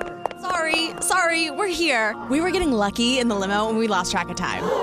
No, Lucky Land Casino, with cash prizes that add up quicker than a guest registry. In that case, I pronounce you lucky. Play for free at LuckyLandSlots.com. Daily bonuses are waiting. No purchase necessary. Void where prohibited by law. 18 plus. Terms and conditions apply. See website for details. So a few years ago, my boyfriend's dad's family decided to get together and all chip in to rent a condo in Ontario and get together. There was a big extended family over there that his dad never saw because he only really got along with one of his 3 sisters. My boyfriend's mom had talked him into going, though, and they let me tag along because I'd been around long enough that they liked me and trusted me. I can't remember where everyone else had gone. I think it was the beach for what was possibly like the 3rd time that day.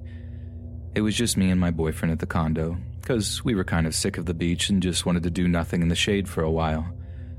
We were sitting outside, looking over the water and just kind of talking about life. I had just finished reading the Harry Potter series, so we were just kind of talking about that for a bit when this woman comes out of the brush beside the condo. Just for an idea, this condo was about an acre of land, maybe. It was kind of out in the middle of nowhere. The front of the condo was probably 70 feet from a dirt road no one traveled down really, and there were some dense trees and brush and whatnot that surrounded 3 sides of it. This woman comes out of the wooded area and I immediately knew something wasn't right. She was limping and she only had on 1 sandal and frankly looked terrible. She was pale and her face was gaunt. She was really, really pretty, but she just looked exhausted. The thing that immediately caught my attention was her baby, who she was holding pretty tightly in her arms as she started to come towards us. I didn't really know what to do, but my boyfriend immediately got up and walked over to make sure she was okay. I couldn't help but think of all the awful things that might have happened. After spending so many hours hearing these horror stories on Reddit, I was just terrified she'd do something. My boy is a lot more trusting than I am, though, and he's always had the first instinct of what's the problem and how can I help? He's never assumed the bad in anybody. So this woman is just sobbing by the time she gets to the porch of the condo, and she looks like she's just been through a war zone. She's shaking and hyperventilating and crying, and she's telling us that basically her boyfriend had been drunk for a while and he's been getting worse and worse, and he's been an overall abusive guy. He'd get angry whenever she was focusing on the baby instead of him, and part of what made him mad was that it wasn't his kid, so he kind of didn't care about the baby at all. She told us how this time in particular he was drunk and she was driving home. With the baby in the back seat, he grabbed the baby's booster seat and tore it out of the car and threw it out the window while they were driving. She got the baby out of the seat or something. I don't remember how, because as she's telling us about how he started hitting her before she took the baby and ran, we hear this yelling, and we turn and see this angry dude walking up to the condo, and she starts losing it. Drunk and angry, this guy followed her to our condo and was starting to come up to us. He was trying to act like he wasn't mad. He was doing an, "Oh, you guys found her, thank you so much, baby, let's go home," kind of thing, but he was slurring his speech and not doing a good job of hiding how mad he was. My boy has always been a pacifist. Honestly, he's even kind of a pushover. He's really non-confrontational and tries to find a way to talk stuff out and come to an agreement before doing anything, but before I could even say anything, he's across the yard and approaching this guy. As much of a pacifist as he is, he's also huge. He's built like a football player. He's 6'3", and at the time, he was 230 pounds. I've known my boy since we were 10. At the time, we were 20, and we've been dating for just over a year. I knew him better than anyone. He's never done anything like this before, and he goes up to this guy and goes, "Not another step, dude." And he's shaking as he says it. The guy tries to walk around my boy and goes, No, it's okay, I'm just here to take her home." And he steps in front of him and shakes his head. "You're drunk," he said. "So I'm going to pretend like maybe you didn't get what I just said. Don't come any closer." It's at this point the guy stops trying to pretend and he says something like, "You don't know what's going on. That's my girlfriend and I'm going to take her home." And he tries rounding my boyfriend again, And one more time, my boyfriend blocks him and goes, "Stop." I've never heard this tone in his voice before or since. It was scary. It wasn't him. This guy tried one more time before my boy finally put his hand on his chest and pushed him back a bit, keeping his hand on the guy's chest. "I'm telling you right now, you're not going anywhere near that girl and her child, so turn around and walk away." This guy was about 5'6", maybe 5'7", so when he looked up to threaten my boyfriend, he had looked like a kid. The guy finally looks up at my boyfriend and he says something that I couldn't hear. My boyfriend said something back, and then the guy stared at him for a moment, like he was deciding whether or not to do anything. My boyfriend finally pushed him away, and the guy stumbled back, and then started pointing at me and the girl as he was saying something, and then started to walk away. I didn't learn till the next day, but the guy had told my boyfriend that he had a gun, and that he was coming back, and that he'd kill him and I if we stopped him again. My boyfriend's response to this changed depending on who's telling the story. Origin told me that he told the guy he'd feed him his own teeth, which made me laugh because he's such a dork and he got that from a movie, and ever since then the line he tells everyone else is, "I'll be waiting." The woman was sobbing. The baby was sobbing, and I was shaking because even though he didn't throw any punches or anything, I could tell that he was ready to hurt this guy if anything else had happened. We called the police and didn't really do much of anything outside of make sure everyone was breathing and take the girl to her sister's place. We didn't really hear much from her after, but I know my boyfriend sent her an email once or twice, and she's married now to someone else and had another kid last time they talked. It was a really nice trip, despite that part and a fight my boyfriend's dad got into with someone in his family, but I had P-mail for the first time, and it wasn't too bad.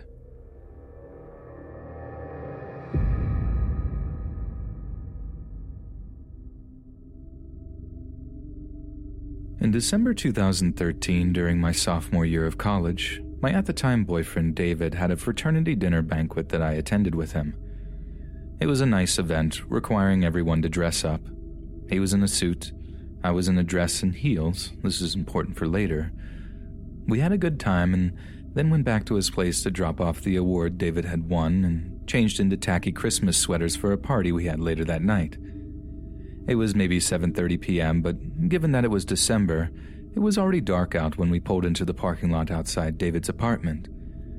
At his place, there was one road with parking on either side, spots against the building and spots against a fence that lined the edge of the complex property.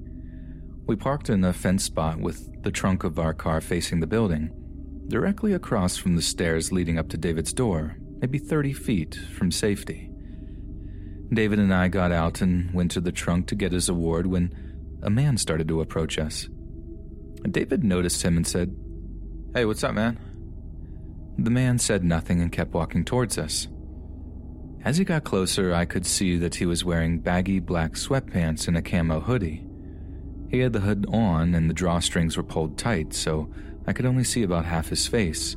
Both his hands were in the front hoodie pocket. David said again, "What's up?" This time the man answered, "Get up against the car."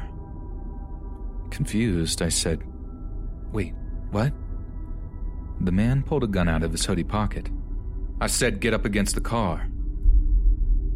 David got against the back of the car while the man put the gun against his back. I was in utter shock that this was happening, so I took a step back, now trapped between two cars, a fence, and a man holding a gun to my boyfriend. He told David to give him all the money he had. We both really only used cards and never had cash on us. Unfortunately, though, while home for Thanksgiving, his parents had given him $200 in 20s, all of which went into the hands of our mugger. Then he turned to me, pointed the gun at my face, less than a foot away, and said, "Your turn." I was dressed up and only carrying a small clutch purse. I literally only had a phone and lip gloss on me. I stammered out that I didn't have anything while staring at the gun he pointed at me. He then went back to my boyfriend. At this point, I felt my blood starting to boil. I was becoming less frightened and more angry, outraged that this man was aggressively stealing from two broke college kids. How dare he treat other people like this, I thought. Couldn't he tell that we were coming from an event and he was going to ruin our night? I wanted to kick him with my big clunky heel so badly, but thankfully I realized that probably would only make him mad. I grabbed my phone, keeping my hand in my purse, and tried to dial 911. Unfortunately, my purse was too small to hide any movement, and I was worried if he saw me trying to call for help, he'd shoot. So I just stood there, staring at the gun being pressed into David's back. Finally, he took David's wallet and car keys and threw them in one direction, ran off in the other, hopping the fence, separating the apartment complex from a small neighborhood. David and I stood in silence for a second, trying to grasp what just happened. We slowly gathered his keys and wallet, then went inside and called the police, definitely in shock. This is where the story gets really interesting. The police had an officer patrolling the other side of the apartment complex. It was a group of 26 buildings. We were in 26. The cop was over near 1, because they had gotten a call the previous day about the same guy mugging someone over there. Police and detectives come over and took our story and asked us questions for about an hour. When they left, it was still relatively early, maybe 9 p.m. We were still shaken up, but David and I decided we'd still go to the tacky Christmas party we had planned on attending, thinking it would help us take our mind off this horrible encounter. Our friend was hosting a pregame at his apartment in Building 3 of the same complex. Even though we decided not to drink that night, we headed over after getting into our tacky sweaters. The pregame got a little rowdy and we heard a knock on the door. We opened it to see the person who lives next door to our friend. He said, "Hey guys, you might want to keep it down. I don't want to get anyone in trouble. I have police and investigators at my apartment right now because I was mugged out here last night. I heard 2 more people got mugged tonight, so just please be safe." David and I look at each other, then back at him. "Oh, hi. That's us. We're the 2 people that were mugged tonight. Nice to meet you, fellow mugging victim." He laughed and shook our hands. Neighbor and David compared knives that they were now carrying as personal defense weapons before he went back to his place. Later on down the road, David and I had broken up, but the security at the complex was amped up. More lights were installed in the parking lot, and my girlfriend and I moved in. We had to park in the same set of spots where I was held at gunpoint. Probably a stupid way to face your fears, but we didn't have any issues while we lived there, thankfully.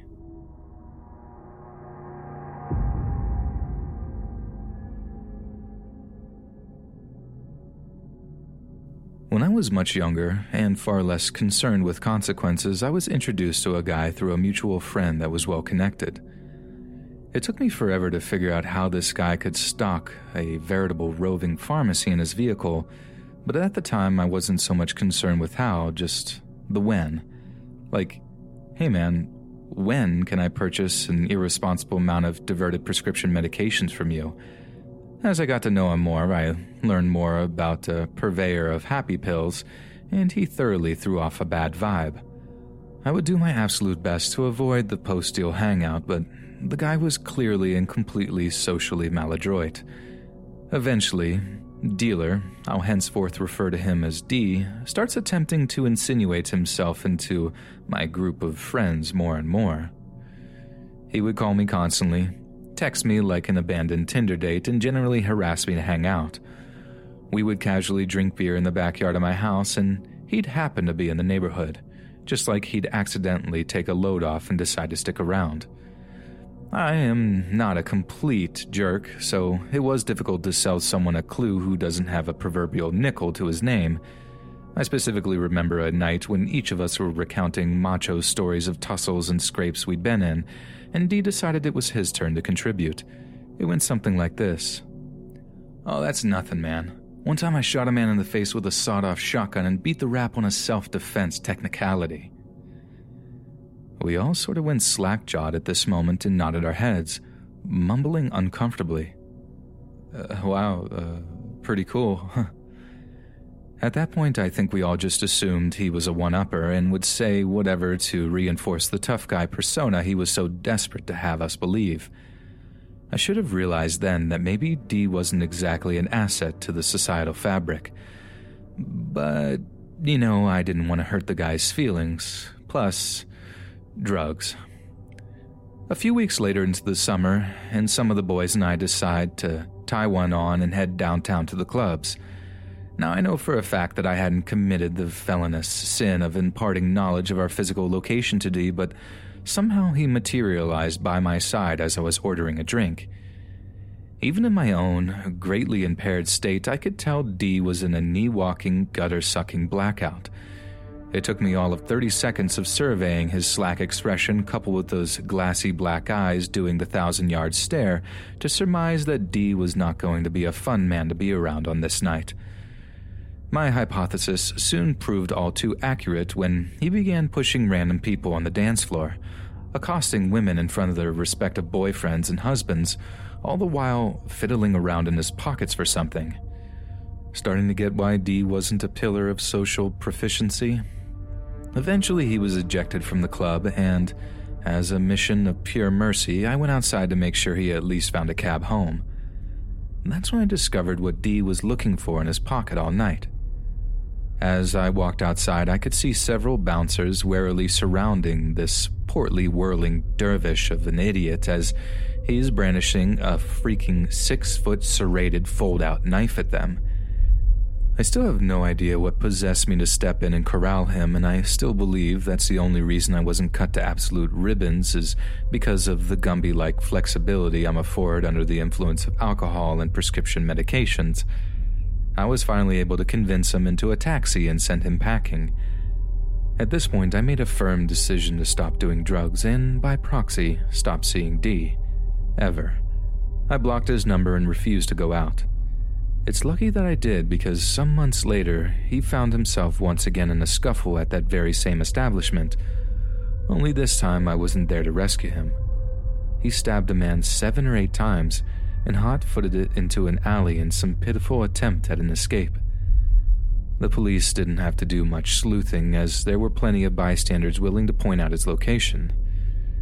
D is now in a level 4 prison and isn't eligible for parole for another decade or so. And I say good. D, let's not freaking meet again.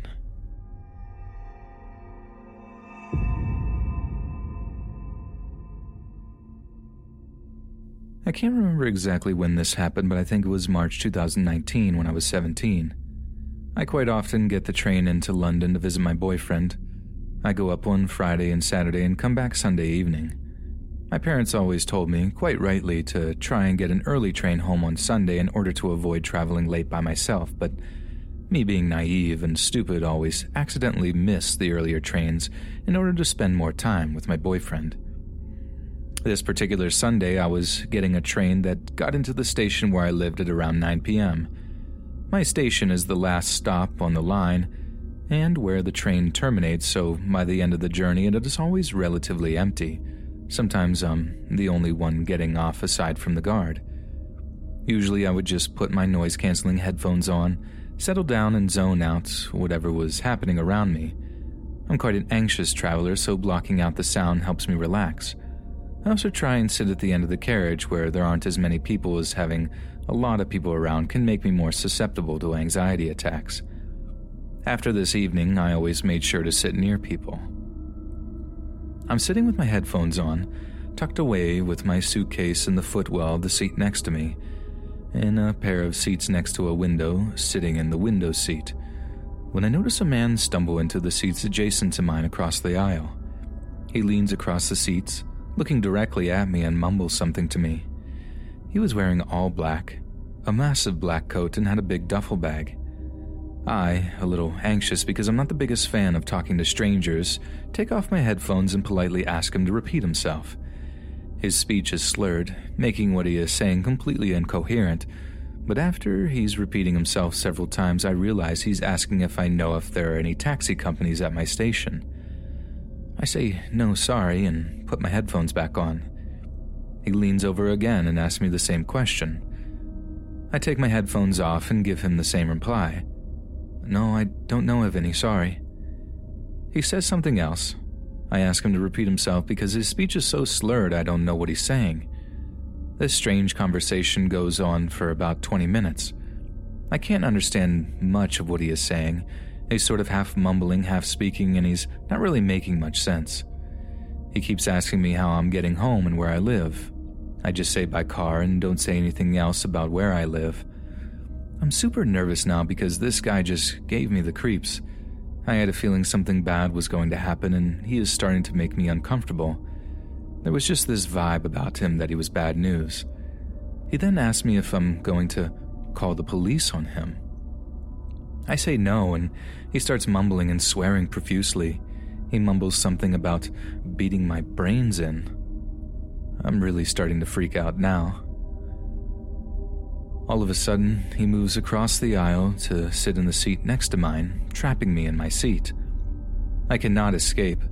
I'm sitting next to the window and he's completely blocking the aisle. I'd have to awkwardly climb over to him to leave. I've decided he must be high or drunk because his eyes look absolutely crazy and his speech is so slurred. He tells me I'm very beautiful and asks if I have a boyfriend, moving closer until I could feel his breath on my face. I look around to see if there is anyone in the carriage with me, but I can't see anyone. He leans in really close and I'm freaking out now. But luckily the train guard comes through from the next carriage, sees me looking very scared and comes over to ask if everything is okay. Immediately this guy's demeanor changes. He leans away from me and he waves his hand as if to say nothing is wrong. I say yes, everything is okay, but by the look on my face the guard can tell I'm super uncomfortable. The guard makes small talk with the guy and then moves to stand by the door behind us. I don't know what to do. Even though the guard is behind me, I feel really unsafe and know I have to get away from this man. I ask the guy if he would move back to his seat and say I don't want to talk to him as he's making me uncomfortable. He moves back and starts muttering and swearing again, mumbling half-formed threats under his breath. I call my dad, who's picking me up, and when he answers the phone, I immediately say, "Hey, Dad." The guy looks at me and says, I'm sorry, I didn't know you had a dad." He tries to talk to me whilst I'm on the phone. He's talking over me the whole time, but I can't actually make out what he's saying. I have no idea how to try and communicate to my dad that I'm not feeling safe, and this weirdo is talking to me without him overhearing. The train is pulling into the final stop, so I pull my suitcase out of the footwell to try and make a quick exit from the train. The guy gets up really quickly and goes in front of me, and then grabs my suitcase to take it off the train and steal it, presumably. I still had my hand on it and managed to pull it out of his hands. He gets off the train quickly, and I stand next to the guard for a couple of minutes because I didn't want to get off the train at the same time as this guy. The guard asked me if I'm okay, and I burst into tears. I'm already anxious and tired, and this may seem like something insignificant, but I suffer with really bad anxiety, and it really creeped me out. A lady comes over. I don't know how she knew I was crying about what had just happened with this guy. She must have seen him getting off the train. She says he was asking her about taxis and making her feel uncomfortable until she told him to ask someone else. She apologizes for sending him my way. They both offer to walk me to my car. Luckily, my dad is sitting in the parking lot and I get in the car safe and sound. There's no sign of where the guy on the train went. And I wish the story stopped here.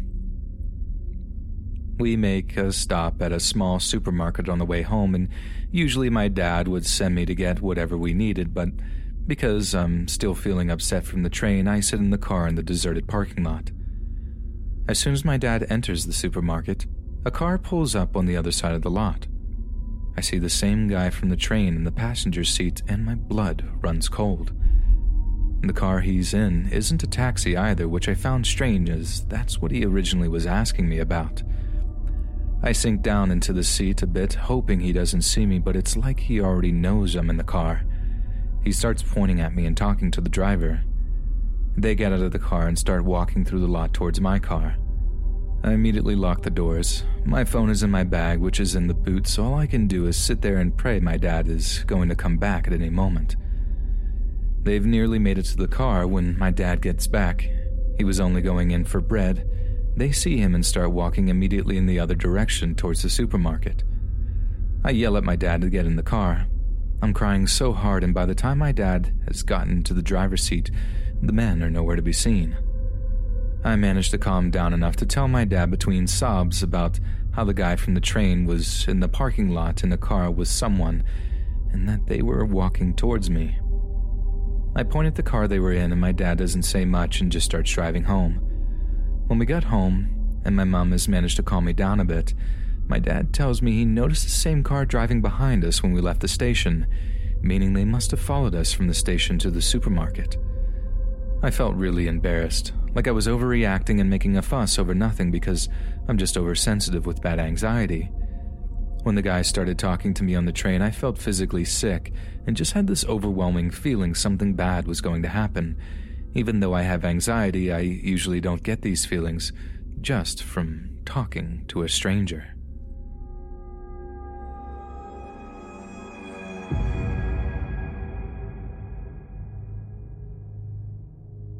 This happened a little before my 20th birthday, so about 4 to 5 months ago. It was about 5 p.m. and I was waiting for a friend at a bar and he was running a little late. So I went ahead and got my first drink while waiting. As I was sitting at the bar, a guy came up and started talking to me. Definitely nothing to worry about yet. It was a bar and he definitely seemed like he was just trying to pick me up. We had a light conversation. He offered to buy me a drink and I accepted. He called the bartender and I ordered. We talked a little more and exchanged numbers. I told him I was waiting for a friend and he asked if she was as pretty and unique as me. Being an alternative girl, guys never really know how to compliment. I laughed and said, no, he is definitely prettier, and with almost perfect timing, my friend messaged me that he was there but couldn't see me. I told him I was sitting at the end corner of the bar and he came and found me. I gave my friend a hug and introduced the two. The guy started to act a little strange now, saying that he didn't want to interrupt our night and being kind of standoffish. He said he had to go and just up and left.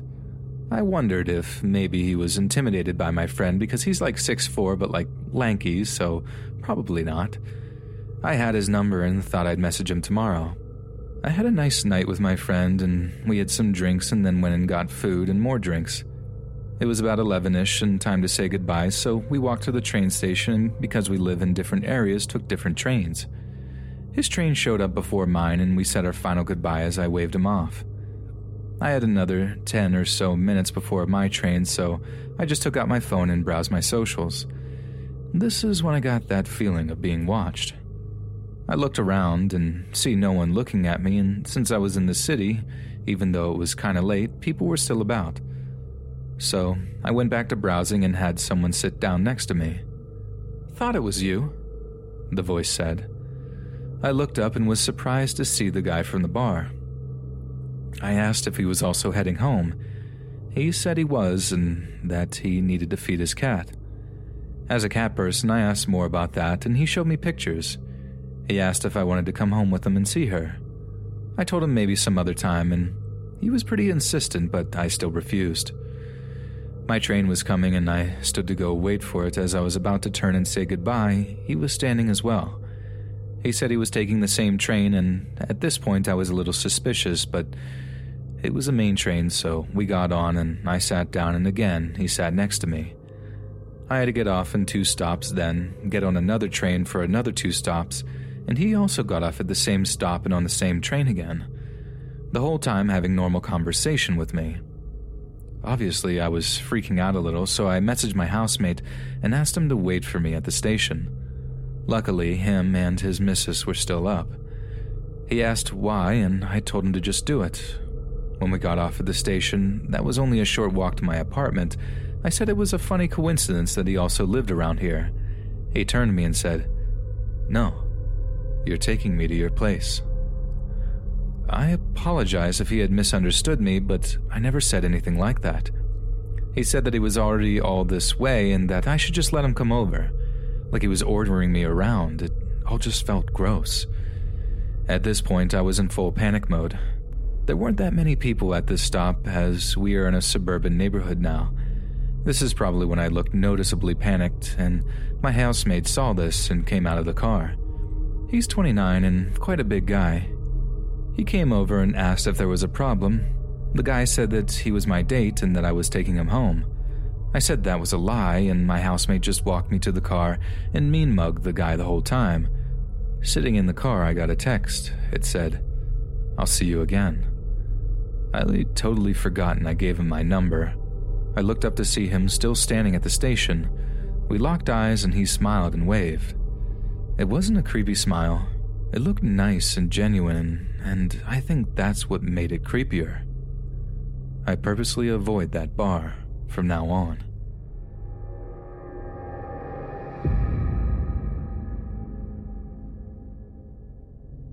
I met him in high school because we rode the same school bus. I was a freshman who was new to the area and he was a sophomore. He would get off the bus 3 stops before me. After a month, he started sitting in the seat behind my usual spot on the bus and then would get off at the same stop as me. The first time it happened, I think it was weird, but figured maybe he had a friend in the area. I never made contact with him and just walked home. It happened several times after, and I had an eerie feeling he might be following me, and that's why he sat behind me on the bus so I wouldn't suspect him. But I soothed my worries again with the thought, he might have a friend that lives down here, and maybe he didn't want to walk as far, so he got off at my stop. I did turn back once to see where he went after he got off the bus, but never saw him. It was like he disappeared. He started showing direct interest in me in the hallways. Somehow, without us being in any classes together, he learned my name. He would say hi to me by name in the hallways as I'd pass by, and he would always wave. I never stopped walking to have a chat with him, and I found the interaction rather odd, because he always did this when he saw me. Even if he already said hi to me that day, it was always the same words. Hello, say my name, and then wave. I typically wave back to be polite during these brief encounters, but after a few weeks of that happening, it seemed really weird. I asked my brother about him as they were in the same grade, and he told me his real name, but he said he goes by the name Goggles because he wore these thick Coke bottle glasses. He also confirmed my thought that Goggles had some strange fascination with me. I figured he had a crush on me, but I wasn't attracted to him at all. I really wanted nothing to do with him, but did maintain my politeness of waving hi to him in the mornings. Then something really creepy happened. One day he showed up to my house, on a weekend, unexpectedly. He rang the bell and my mom let him in when he asked for me. She yelled for me that I had a friend stop by, and when I saw him at the bottom of the staircase in the entryway of my house, I freaked out inside. I greeted him and asked him what he was doing here. He said he wanted to hang out, and then he proceeded to ask my mom if we could hang out at his house. I was still upstairs and absolutely baffled by how he was actually inside my house that I didn't have time to think of an excuse of what I was busy doing. My mom, who was extremely excited I had a friend since I was new to the area, quickly gave him permission to hang out with me and usher me to come downstairs. I ended up leaving with him. I thought, if anything, I'd have a chance to clear the air with him and see what his deal was. We started to walk, and I asked him how he knew where I lived. He said from riding the bus he saw me coming home one day. He said I always seemed really nice, so he wanted to get to know me. I talked about how I was new to the area and what I thought of the school. I asked him what he planned for us to do at his house. He said he didn't really have a plan, but he made sure to tell me his parents weren't home. I expressed how I was confused by why he told my mom we were friends when we barely know each other. He said, "Don't you want to be friends?" I didn't know how to answer that truthfully without sounding rude, so I said yeah instead. We got to his parents' house and I felt really awkward but went inside. The place was barren, almost like no one even lived there. No couch, no TV. I asked for a second time what he wanted to do. He didn't come up with an answer, again, besides hang out. The truth finally poured out, and I told him I felt unsure about this whole thing and said I didn't understand why he wanted to hang out at his house if there wasn't a plan. I told him I didn't want to hang out that day and that I better go home. I let myself out in a hurry and basically ran home. I never said anything to my mom about that day. I really don't know what his true intentions were. So as the months go by, I don't make eye contact with him on the bus. I do, however, make sure he gets off the bus at his stop and isn't following me home. He even stopped saying hi and waving to me in the hallways for a while. The school year ends. My sophomore year starts and he's saying hi and waving to me again in the hallways every time we pass each other by. Sometimes I wave back and sometimes I pretend not to notice. I feel very annoyed when he does this multiple times in the day, so I go out of my way to find a new route to my next class so he won't see me. My brother gets his license, so we never have to take the bus again. My junior year, Goggles is still waving and saying hi with each sight of me. I'm very fed up at this point and always ignore him and never wave back or say hi. I did see him once in the computer lab prior to my graphic design class starting. I sat down at my assigned computer and he said he found my MySpace and he confessed he was looking at my pictures all night long. I get red in the face and don't know what to say. He tells me we should hang out again and that it was fun the last time we did. A few of my peers from my class overhear this and make comments on what he was doing with my pictures that night. Ew. I avoid him like the plague the remainder of the year. He graduated after my junior year was completed, thankfully. I move about 20 minutes away at the start of senior year and start working at the local movie theater, and that's where he finds me next. He comes in with his mom and I'm at the concession stand and have to wait on them. They make weekly trips to the theater and always get in my line for concessions. We make no small talk during these interactions, but I understand. Why do they always choose my line? He starts to frequent the movies alone and try to talk to me at the concession stand on slow nights. For a while, he was there twice a week. I started calling, telling my coworkers that he's my stalker. Someone tells me they heard a coworker of ours give him detailed information of my typical work schedule. I was mad and stopped being friends with that coworker immediately. She then gives him my cell number out of spite. Meanwhile, every time I see him come to the concession stand, I try to hide in the back room to avoid him. I start to get calls every night from the same number. The caller wouldn't typically leave messages or anything, however, there was one really creepy message of some heavy breathing that was left. I asked my dad to help me block that number. We went to the cell provider and they said I can't block one number. It's either block all numbers or none at all. So I don't do anything. Dad doesn't want to change my cell phone number. So I graduate. Haven't had any interaction with Goggles since I started to hide from him at my job and the random calls became less frequent. Until I went to Wendy's with my friend and I'm wearing a miniskirt and tank top. We get behind the first customer in line who is paying all in change and I realize it's him. I freak out inside and whisper to my friend that it's my stalker and I hope he doesn't notice me. Of course he notices me as soon as he turns around. He checks me out and asks, "Hey, did you go to this high school?" My friend stupidly says, "Yeah, we did." He then asks for me by name and my friend says, "Yeah, that's her." I wanted to smack my friend for saying this to him. He says to me that I look really good and asks if he could sit with us when we get our food. I quickly tell him no. He then goes to find a seat and we order. I want to leave ASAP at this point. My friend wants to eat there and she won't leave with me. So we sit down and Goggles changes chairs to sit at the table right next to ours. I ate quickly and in silence and it was so awkward. He kept asking where I was living now as he saw I no longer lived in my old house. I didn't tell him anything and said he didn't need to know. I see him the next time at the local grocery store. He's retrieving carts from the lot. I had no idea he worked there, but when I saw him, I ran inside as quickly as I could, hoping he wouldn't see me. And you know what? He did. He stopped retrieving carts to follow me from the parking lot into the store.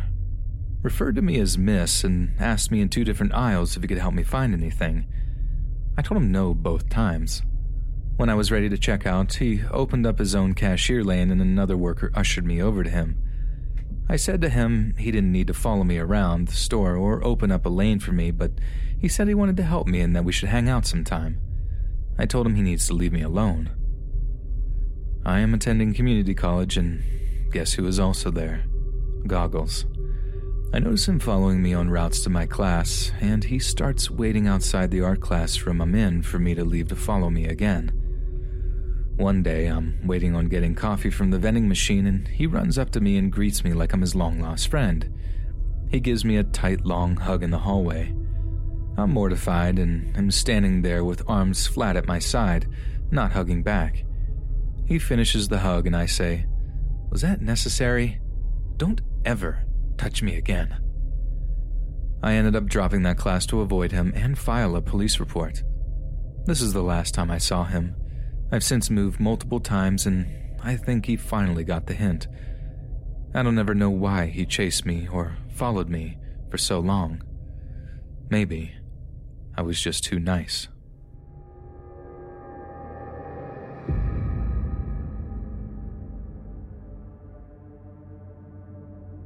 This happened about 1.5 years ago. So there was this parkway that I used to always drive to.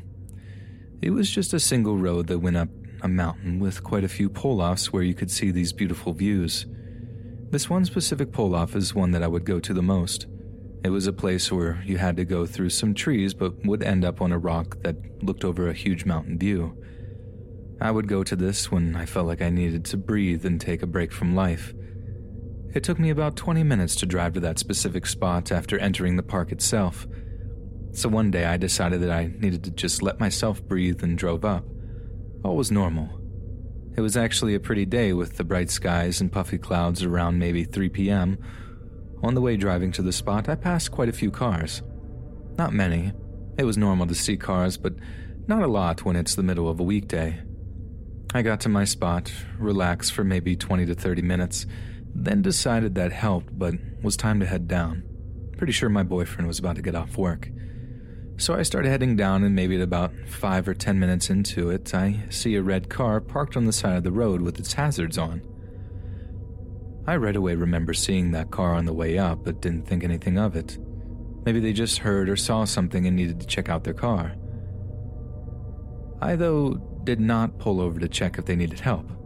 Like, I'm a good person and all, but I've heard all the stories. I'm gonna just keep driving.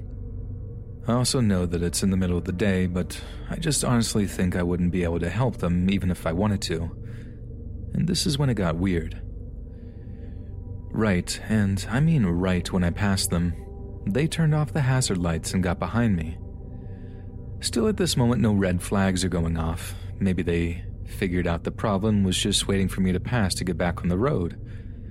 The only thing is, at this point, they were really riding my bumper. Like, it didn't matter how much I sped up, they were right there with me. At this point, I look at my phone to realize my boyfriend has texted me.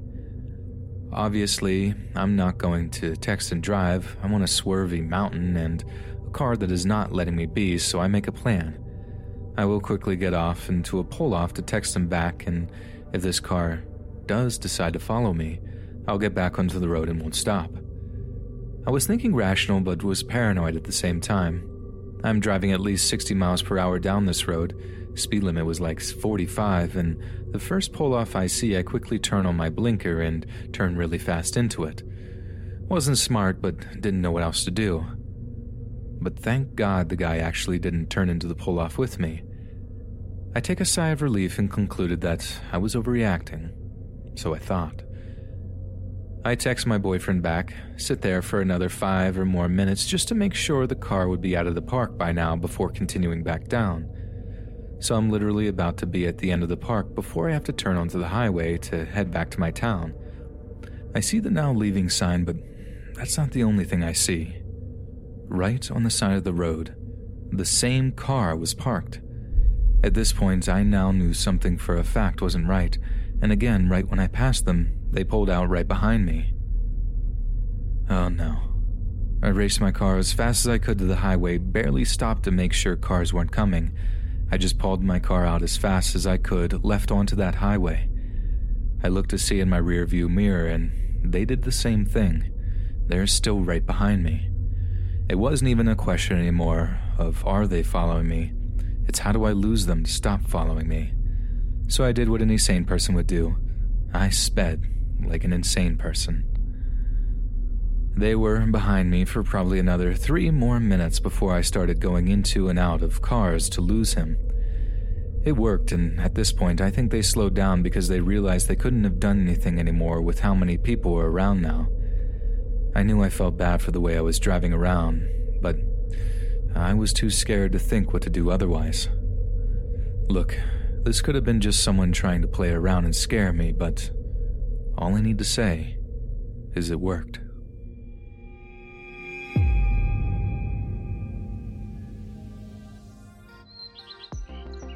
Hey friends, thanks for listening.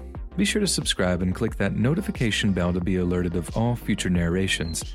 If you got a story, be sure to submit them to my subreddit, r Let's Read Official, and give and receive feedback from the community, and maybe even hear your story featured on the next video. And join my Discord to interact with me and other listeners directly. And if you want to support me even more, grab early access to all future narrations for just $1 a month on Patreon, and maybe even pick up some Let's Read merch on Spreadshirt. And check out the Let's Read podcast, where you can hear all these stories in long compilation form and save huge on data, located anywhere you listen to podcasts. Links in the bio. Thanks so much, friends. And remember, goggles wanna fondle.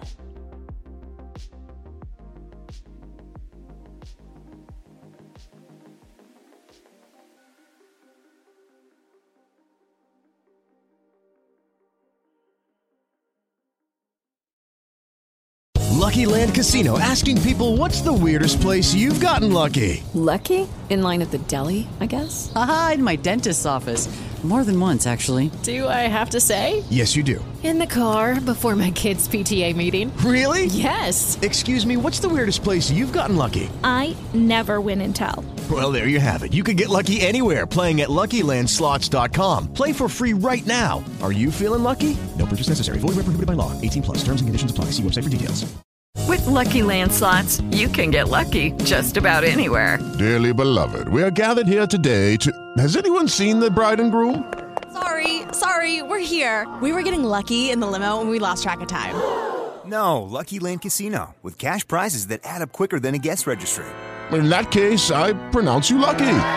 Play for free at LuckyLandSlots.com. Daily bonuses are waiting. No purchase necessary. Void where prohibited by law. 18+. Terms and conditions apply. See website for details. Okay, round two. Name something that's not boring. A laundry? Ooh, a book club. Computer solitaire, huh? Ah, oh, sorry. We were looking for Chumba Casino. That's right. ChumbaCasino.com has over 100 casino-style games. Join today and play for free for your chance to redeem some serious prizes. ChumbaCasino.com. No purchase necessary. Void where prohibited by law. 18+. Terms and conditions apply. See website for details.